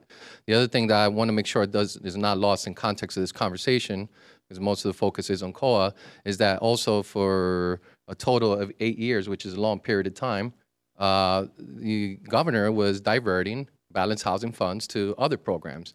The net effect of that is, I think the upcoming funding level is $60 million is what I'm hearing. I don't know what it would have been in those 8 years, but it's definitely more than zero. And those are dollars that could have been utilized to continue to tackle the foreclosure crisis in the inner city. And create affordable housing in their inner city. So effectively what that has done is it put a lot of community development organizations like Garden State Episcopal out of business. I am sitting here speaking to you because Jersey City had an individual trust fund that comes out of a tax abatement. We can have a debate about whether that the unit payout was appropriate or not. I say no. But still, it generated a good over $50 million to produce. But that's the only reason we were able to continue to do that work. So I'm glad that balanced housing is back, but like Chris said, it's important to make sure that the money is going to the right places. I do agree with the state that in some cases, we should not be subsidizing towns who knew they were responsible for creating X units, and we're putting off that responsibility. And there has to be some accountability there, and they should have to put some money in the deal. An example of that, and I'm not saying Bayonne was playing that role, because I feel like Bayonne's trying to be inclusive and can continue to be more inclusive. They put money in the deal that was generated from another deal for a developer to pay into their affordable housing plan, because the waterfront has a great market position. So that could be done. But as far as whether on another township that could be done, I think it has to be studied, and the state has to have a professional or a group of professionals that really can understand how these shifts in markets impacts the ability to develop this kind of project, whether it be site conditions or market conditions. And then at that point, maybe you entertain some sort of infusion of subsidy. But I don't believe it's a good idea to do that up front, because then that would mean it's diverting funds from the CDC sector in the urban areas that are meeting voids that either the marketplace or tax credit developers won't touch, because the model for tax credit developers is 50 units plus. Otherwise, they are not hitting their economies of scales. That's not what we do. We do the infill, two-family home, new construction, adaptive reuse. We convert churches into special needs units in Union City, the Weehawken border. We've done, DDD units in Bayonne. If balanced housing funds get steered into tax credit deals and to fund COA developments, the urban areas are going to suffer. Where is the money coming from for the urban areas? Only certain areas have an allocation from HUD. We're getting a lot of HUD cuts as well. The city of Jersey City has $2 million. What can you build with $2 million if it's 125 and increasing per unit subsidy? Not much units, right? So those are the issues that we're dealing with, and I think that this needs to be looked at very carefully, where the money is going. Chris, can I ask you, there has been this discussion about cities and gentrification and suburbs and exclusion. Where do we come down at this point? I mean, if people want to live now in more urban areas, but yet they already have a lot of the lower cost housing, where does the state go? We have 3,000 units in New Jersey. 50% of them are urban, 50% are suburban.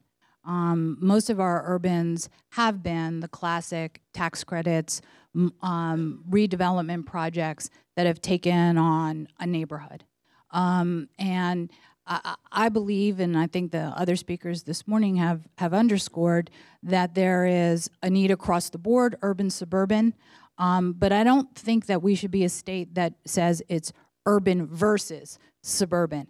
And unfortunately, the policies have really been structured so that it is urbans competing against suburban. And, getting back to the tax credits, for those in the room that know, I mean, that's really the driving force. And so as developers, we run to meet the point system, and right now, it's prioritized for communities with high-performing schools and transit and a mile from a supermarket. And when you start to really layer who those communities are, the first thing you will see is that most of the urbans will fall out at the first blush, older suburbs in the second blush, and you're left with a small amount of communities that are really prioritized. And if that's what the state decides, then that's what we all decide. But it's being done without real, I think, conversation. And to point out, I thought I would give a real example too, in terms of another group that really isn't being served, and even though we have a lot to do, is this senior. I'll give a senior example. We built a senior building in Bloomfield. 50% of the applicants were turned away for being over income. And over income was not enough to stay in Bloomfield, because Bloomfield's one of those communities that's redeveloping, and they couldn't afford their house. They it was really sad, and they were $2,000 over the limit. I mean, that's really hard when we have to say no when you're $2,000 over the limit. We have an issue. It'll get corrected eventually, but I thought it was an interest. We just did a study in terms of our projects, and with the increase in the minimum wage to 15, in some of our counties, a two-person household earning minimum wage will actually be over income. Now, they will not lose their housing because under the rules, they're kind of grandfathered in and they're able to stay in their home. But now the mobility to change for a job or to do anything, they're locked, because even if a new project is built, 2 towns over, they cannot move from where they are because now they won't qualify in the other units. Now, it'll take 2 to 3 years for the median incomes to reflect that increase, but it's a unintentional consequence of giving people more money, but we've just taken some of the mobility of that additional income out of the program. If I could just chime in, Kevin, I totally agree with you on making sure that we have single families moving into more economically thriving communities, because I think we all know what the research says, that when it does stop generational poverty, students are more apt to go on to higher education and things like that. But I think another piece of that needs to be that we need to make sure that lower income communities, that we as anchor institutions, so hospitals, academia, corporations, are making true investments in lower income neighborhoods so that they can thrive. And that's something that when we made this shift, we said that the only way that we can invest in our communities is to buy local and hire local, which wasn't really a popular choice even internally. But we knew that we could no longer buy all of our goods from across the country, but we needed to find small, local, minority, women, and veteran-owned businesses in our community. And it's still a process, so we haven't made that total choice now. I mean, we haven't made that total switch because we had to change our policies and procedures because we couldn't ask, Deanna's marketing shop to make us 5,000 T-shirts and then pay her 180 days out because she needed to make payroll tomorrow. So we had to create a prompt payment policy. And then hopefully in doing that, she'll be able to hire local. And then we've made a commitment to hiring local in our communities. So, and we've hired, entry-level positions and higher positions, and for those entry-level jobs, really creating career ladders so that they could move up to the next best position. And we know that in doing that, so hiring and buying local, we can create sustainability in those communities that we, couldn't create before. So that's been a huge change. And I think in doing that, we can, create thriving economies and create some of that some more family homes in those communities. And let me ask, a lot of people have asked these kind of questions, and I think Peter brought this up too. Things that New Jersey, that maybe might help us, but New Jersey may have some barriers to. Things like the accessory apartments, mobile homes, communal living or community spaces.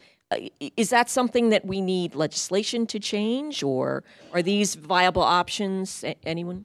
I mean, I sit on the Housing Committee for the Assembly, and so we're constantly having discussions, new legislative initiatives, whether or not it's micro homes, whether or not it's, doing public-private partnerships on foreclosed properties. One of the biggest rubs that people don't understand when we talk, one, about unintended consequences and disincentivizing communities from doing this sort of stuff, is that because of the deed restrictions that are mandated, even for like the micro-sized homes, we recently had a bill that would try to incentivize communities to allow those homes within the communities. However, as currently drafted, it does not help a community offset their affordable housing obligation because it doesn't have the deed restrictions.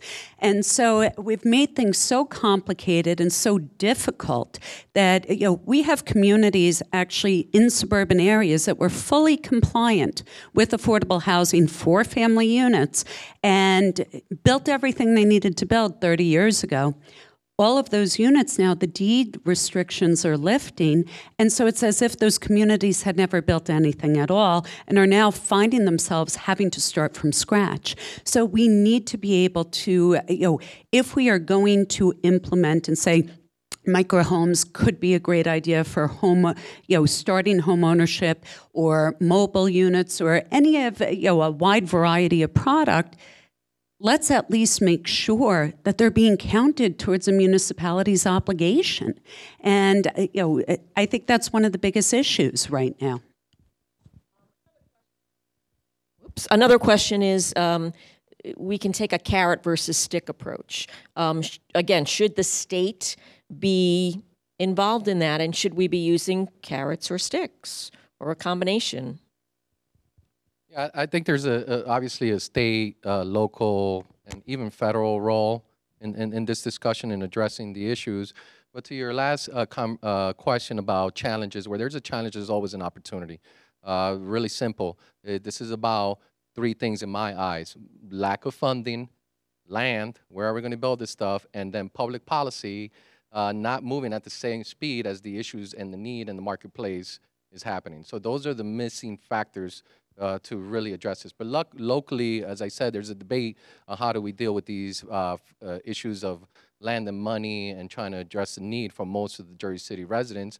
And when we're running out of space and we can only build up, and it's appropriate to build up in Jersey City, it's inclusionary zoning. But then you get into the semantics of what the inclusionary zoning ordinance should look like. We want to make sure that developers in the strong markets are actually building the units there and not paying some small number, a fraction of what the cost is to build that unit. It should be, if that happens, it should be an actual amount to build it. For example, from the tax abatement payout that developers can do, if they get a tax abatement, the contribution is $1,500. That's a refrigerator and a stove. I can't build a unit with $1,500. So these things need to be appropriate. Also, my feel, and I also get the calls from the middle income either potential tenants or buyers who say, it's not fair. I don't qualify for affordable housing, yet I can afford housing in the marketplace. That's all relative to the individual and where they want to go. And these are the folks that want to still live in downtown, that are making $80,000 to $120,000, that can't afford the $250,000 that it takes to pay the $5,000 rent. However, those people have more options. I moved to Union out of Hudson County so that I can afford a home. I have that option. A single family, a single parent with 2 kids earning $35,000, they don't have much options in this region. They'd have to move out of state, go further south. That's not right in my mind. So I think that policy should always look at the most vulnerable. Yes, there is different needs at every level, and some are real and some are perceptional of where you want to live. Everybody wants to live downtown with the cool shops and access to transportation, of course, but it's all perceptional. But the bottom line is, for a single mom with 2 kids making 30 grand, this is not a perceptional thing. This is real life. Her kids may not be able to eat. She has to make choices between the rent, food, healthcare. That's where we need to focus as far as our housing policy, the middle and lower class. Kevin? Yeah, I think to John's point, and there's an interesting debate in Jersey City that we're involved in as well, between the council president and Councilman Lavarro and Councilwoman Waterman, and on one side, and Mayor Fulop on the other, about who should benefit from inclusionary zoning. And there's no doubt that we need to do a better job in high rent places like Jersey City in making sure that these enormous density increases come with very substantial affordable housing obligations.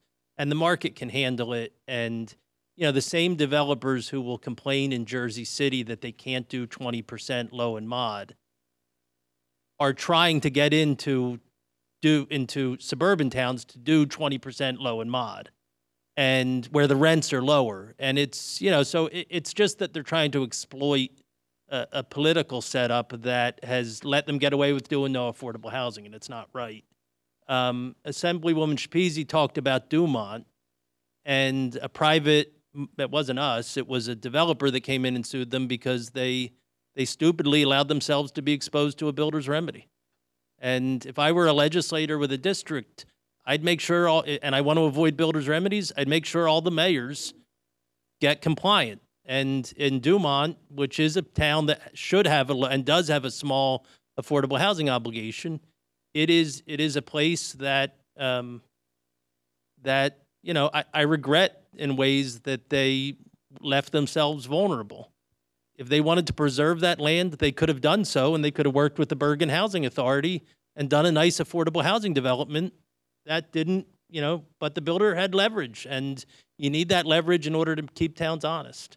And so, what I want to talk about is Saddle River. 2-acre zoning in 96% of the town claim their affordable housing obligation is zero. Zero. That is what we need to be outraged about, in my view. And that's why we need to be able to sue them. And so having said that, Saddle River and any of these towns should work with supportive housing providers, should work with Chris and her company. But we have to make sure that the private sector that's making a lot of money from inclusionary development is not getting away with not doing the affordable housing they should do. And I actually have a more bullish view of what we can expect from the private sector, because exclusionary zoning is so bad in New Jersey that the private sector is jumping at the opportunity to do 20, and in some cases 30% affordable housing. And the market rate units in those places are where many of the people who are at 80 to 120% can live. And that's also important. If I may, just real quick, because I do represent Saddle River. I grew up in Saddle River, and I couldn't afford to move back to Saddle River, nor did I ever feel entitled to do so. But Saddle River is an example of where policy in a bubble makes no sense. For what conceivable purpose would you want to build affordable housing in Saddle River that has no public transportation, no jobs, no means of getting around? If you are a family who's making $30,000 a year with 2 kids, the only way you're going to get around is by having to purchase a vehicle, go out of pocket on pretty much everything under the sun, with an incredibly high cost of living, just by virtue of the fact that there's nothing there. And so if we're going to actually have an honest conversation about this, yes, Saddle River is a very wealthy community. However, building affordable housing within Saddle River really doesn't achieve any sort of social goal, because all you're doing is, it's kind of silly. So, yes, there are other areas that we should be building affordable housing. You have public transportation, you have jobs, you have the ability for that mother to get her children to school and to do various things. Saddle River doesn't even have busing. So it's one of those things where let's have the honest conversation. Let's talk about Jersey City issuing over 37,500 building permits in a couple-year period, many of which were pursuant to pilot agreements, and less than 100 units were affordable. That's the sort of stuff that we need to take a look at, not some wealthy enclave that has absolutely no resources.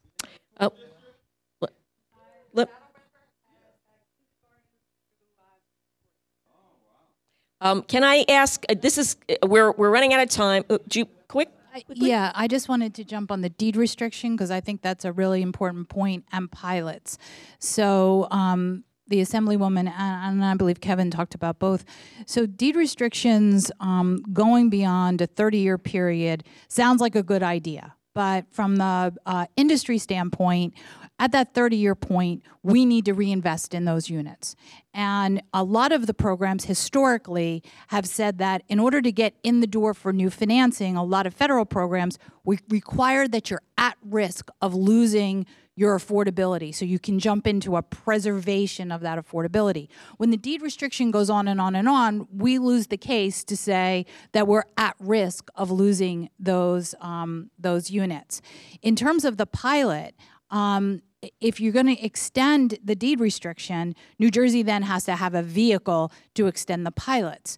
So I know that there are some settlements where the deed restrictions go beyond 30 years, but the developer has no ability to make sure that those tax rates will be within a reasonable rate to keep the units affordable. So right now, under long-term tax abatement statute, the maximum is 30. Even under the HMFA statute, it's 30. So in terms of policies that need to be changed, these are really impactful issues that have to be addressed.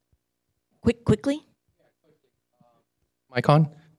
Okay, so Chris made the statement earlier on that it doesn't have to be suburban versus urban. I 100% agree with that. It really is not about Saddle River versus Jersey City. That woman with 2 kids making 30 grand, if you put affordable housing in Saddle River, maybe because she can afford a car to get around and benefit from the other benefits that are in Saddle River. So, this discussion is very relative, and I think part of the problem is that, yes, everything doesn't fit perfectly for every place. And we got to take a look at how those dynamics look like locally and regionally, but it doesn't have to be this discussion of one versus the other. Or so I don't know Saddle River very well, nor do I know the income statistics, but something tells me that 80% is that Bergen County? 80% of the median income, which would qualify a household, could also mean somebody making 55 or something like that. That does have a vehicle that can get around and maybe wants to put their kids in a good school system. So I really hope that we all walk away from this discussion, and it's clear that it's not one against the other, but both can be achieved, and that's really the formula to building a more thriving New Jersey. Okay, so I'm going to ask Kevin one last question, and then we're going to do our lightning round. Everybody gets kind of a minute to just sum up your thoughts. I think Assemblywoman Schepisi mentioned this, and it was one of my questions. At this point, it seems like Fair Share is the only keeper of all the knowledge of these settlements. We don't have a COA where we can go to and say, hey, how many, what's the obligation of town X, or what are they building? How do people find out what's happening in their towns? How do we get a number statewide? Is Fair Share making that available, or? Yeah, we have much of that, and some of it I shared earlier. The state should be collecting this information. The League of Municipalities presumably has this information, and all of it's public information. So it shouldn't be difficult to get. We just got a request recently from the legislature for the list of settlements. We've provided that. So this is most municipalities are putting their settlement agreements on their websites, and so and our settlement agreements and longstanding law require the municipalities to prepare monitoring on an annual basis. And we've taken a step further than that and required them, and they've agreed to provide it on their websites on an annual basis. And so the transparency that that people want on this is there, and I recognize that there's an appetite for it, and there's nothing that would prevent the state, just as it reports construction data, from taking that same sort of step with affordable housing.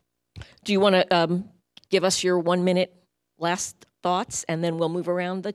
Sure, yeah. We are, we had a horrible time on affordable housing from 1999 to 2015.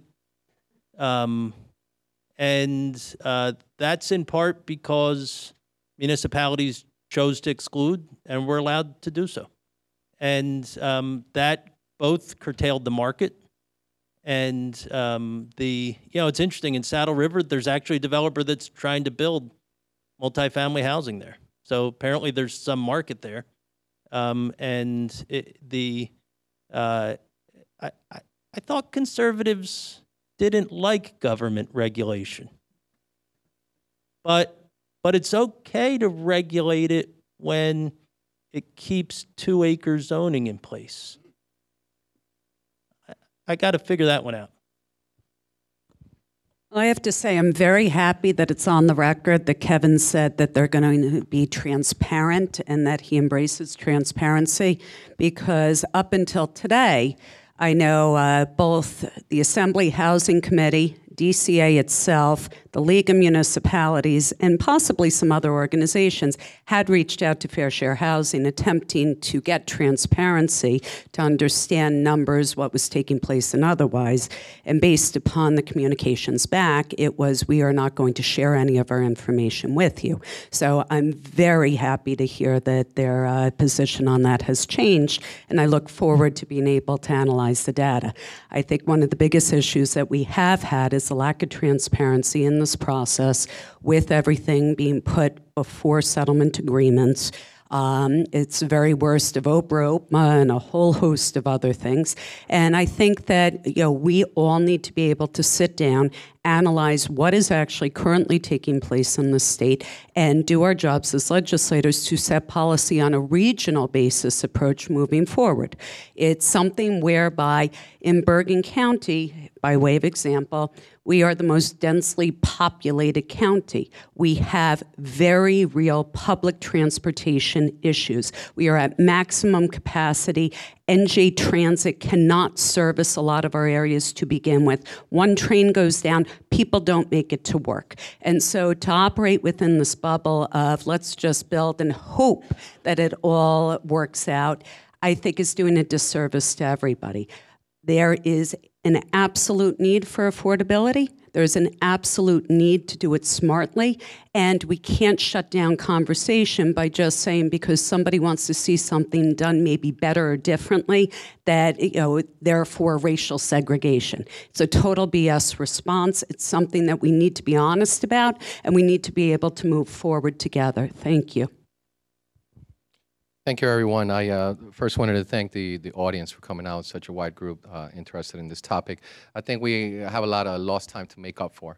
8 years of the disinvestment through the Christie administration in urban areas and CDC sector by the elimination and diversion of the balanced housing funds. They're coming up soon. I hope we don't spend too much time trying to figure this out so we can start building.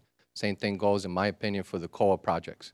Over a decade of discussion, and the amount of units that could have been built have not been built. We need to hurry up and figure this out and make sure that public policy is responsive, because at the end of the day, the people that are being hurt is not me, it's not Chris, it's not everybody sitting on this panel. It's the working class residents of New Jersey, and they need affordable housing. It's a given. If everybody understands that that's the issue, I'm just confused why we're not out there dealing with it. Everybody is either giving its back to the issue or not addressing it. We need to face the issue and address it ASAP.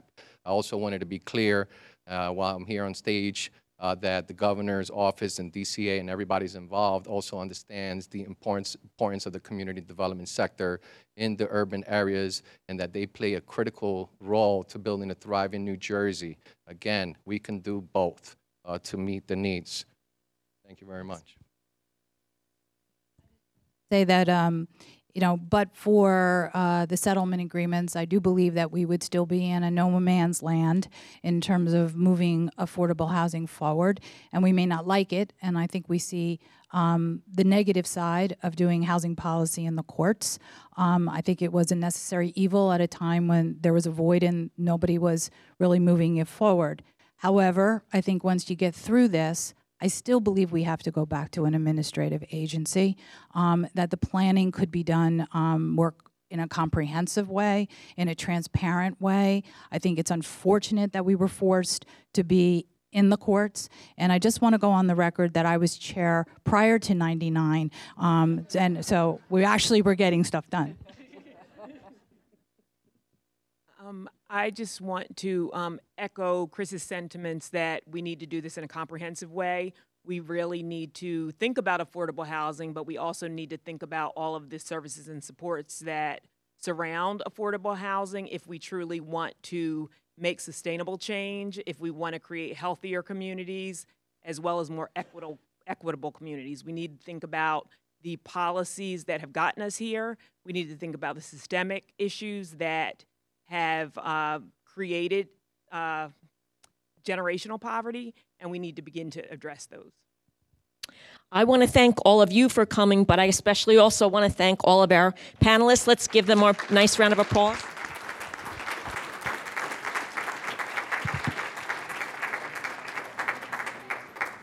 And I want to thank Colleen for doing such a bang-up job. And she'll be doing all the rest of our roundtables but thank you all very much. I want to remind you the surveys on your tables. Could you please take some time to fill those out, and have a wonderful weekend. We hope you enjoyed this NJ Spotlight Roundtable podcast. You can get information on all the podcasts and roundtables at njspotlight.com. If you have comments or suggestions, please email info@njspotlight.com. Recording and post-production services provided by StateBroadcastNews.com, a division of the Lubetkin Media Companies in Cherry Hill, New Jersey. For everyone at NJ Spotlight, this is Steve Lubetkin. Thank you for listening, and we'll see you out there on the net. Take good care. NJ Spotlight, news, issues, and insight for New Jersey.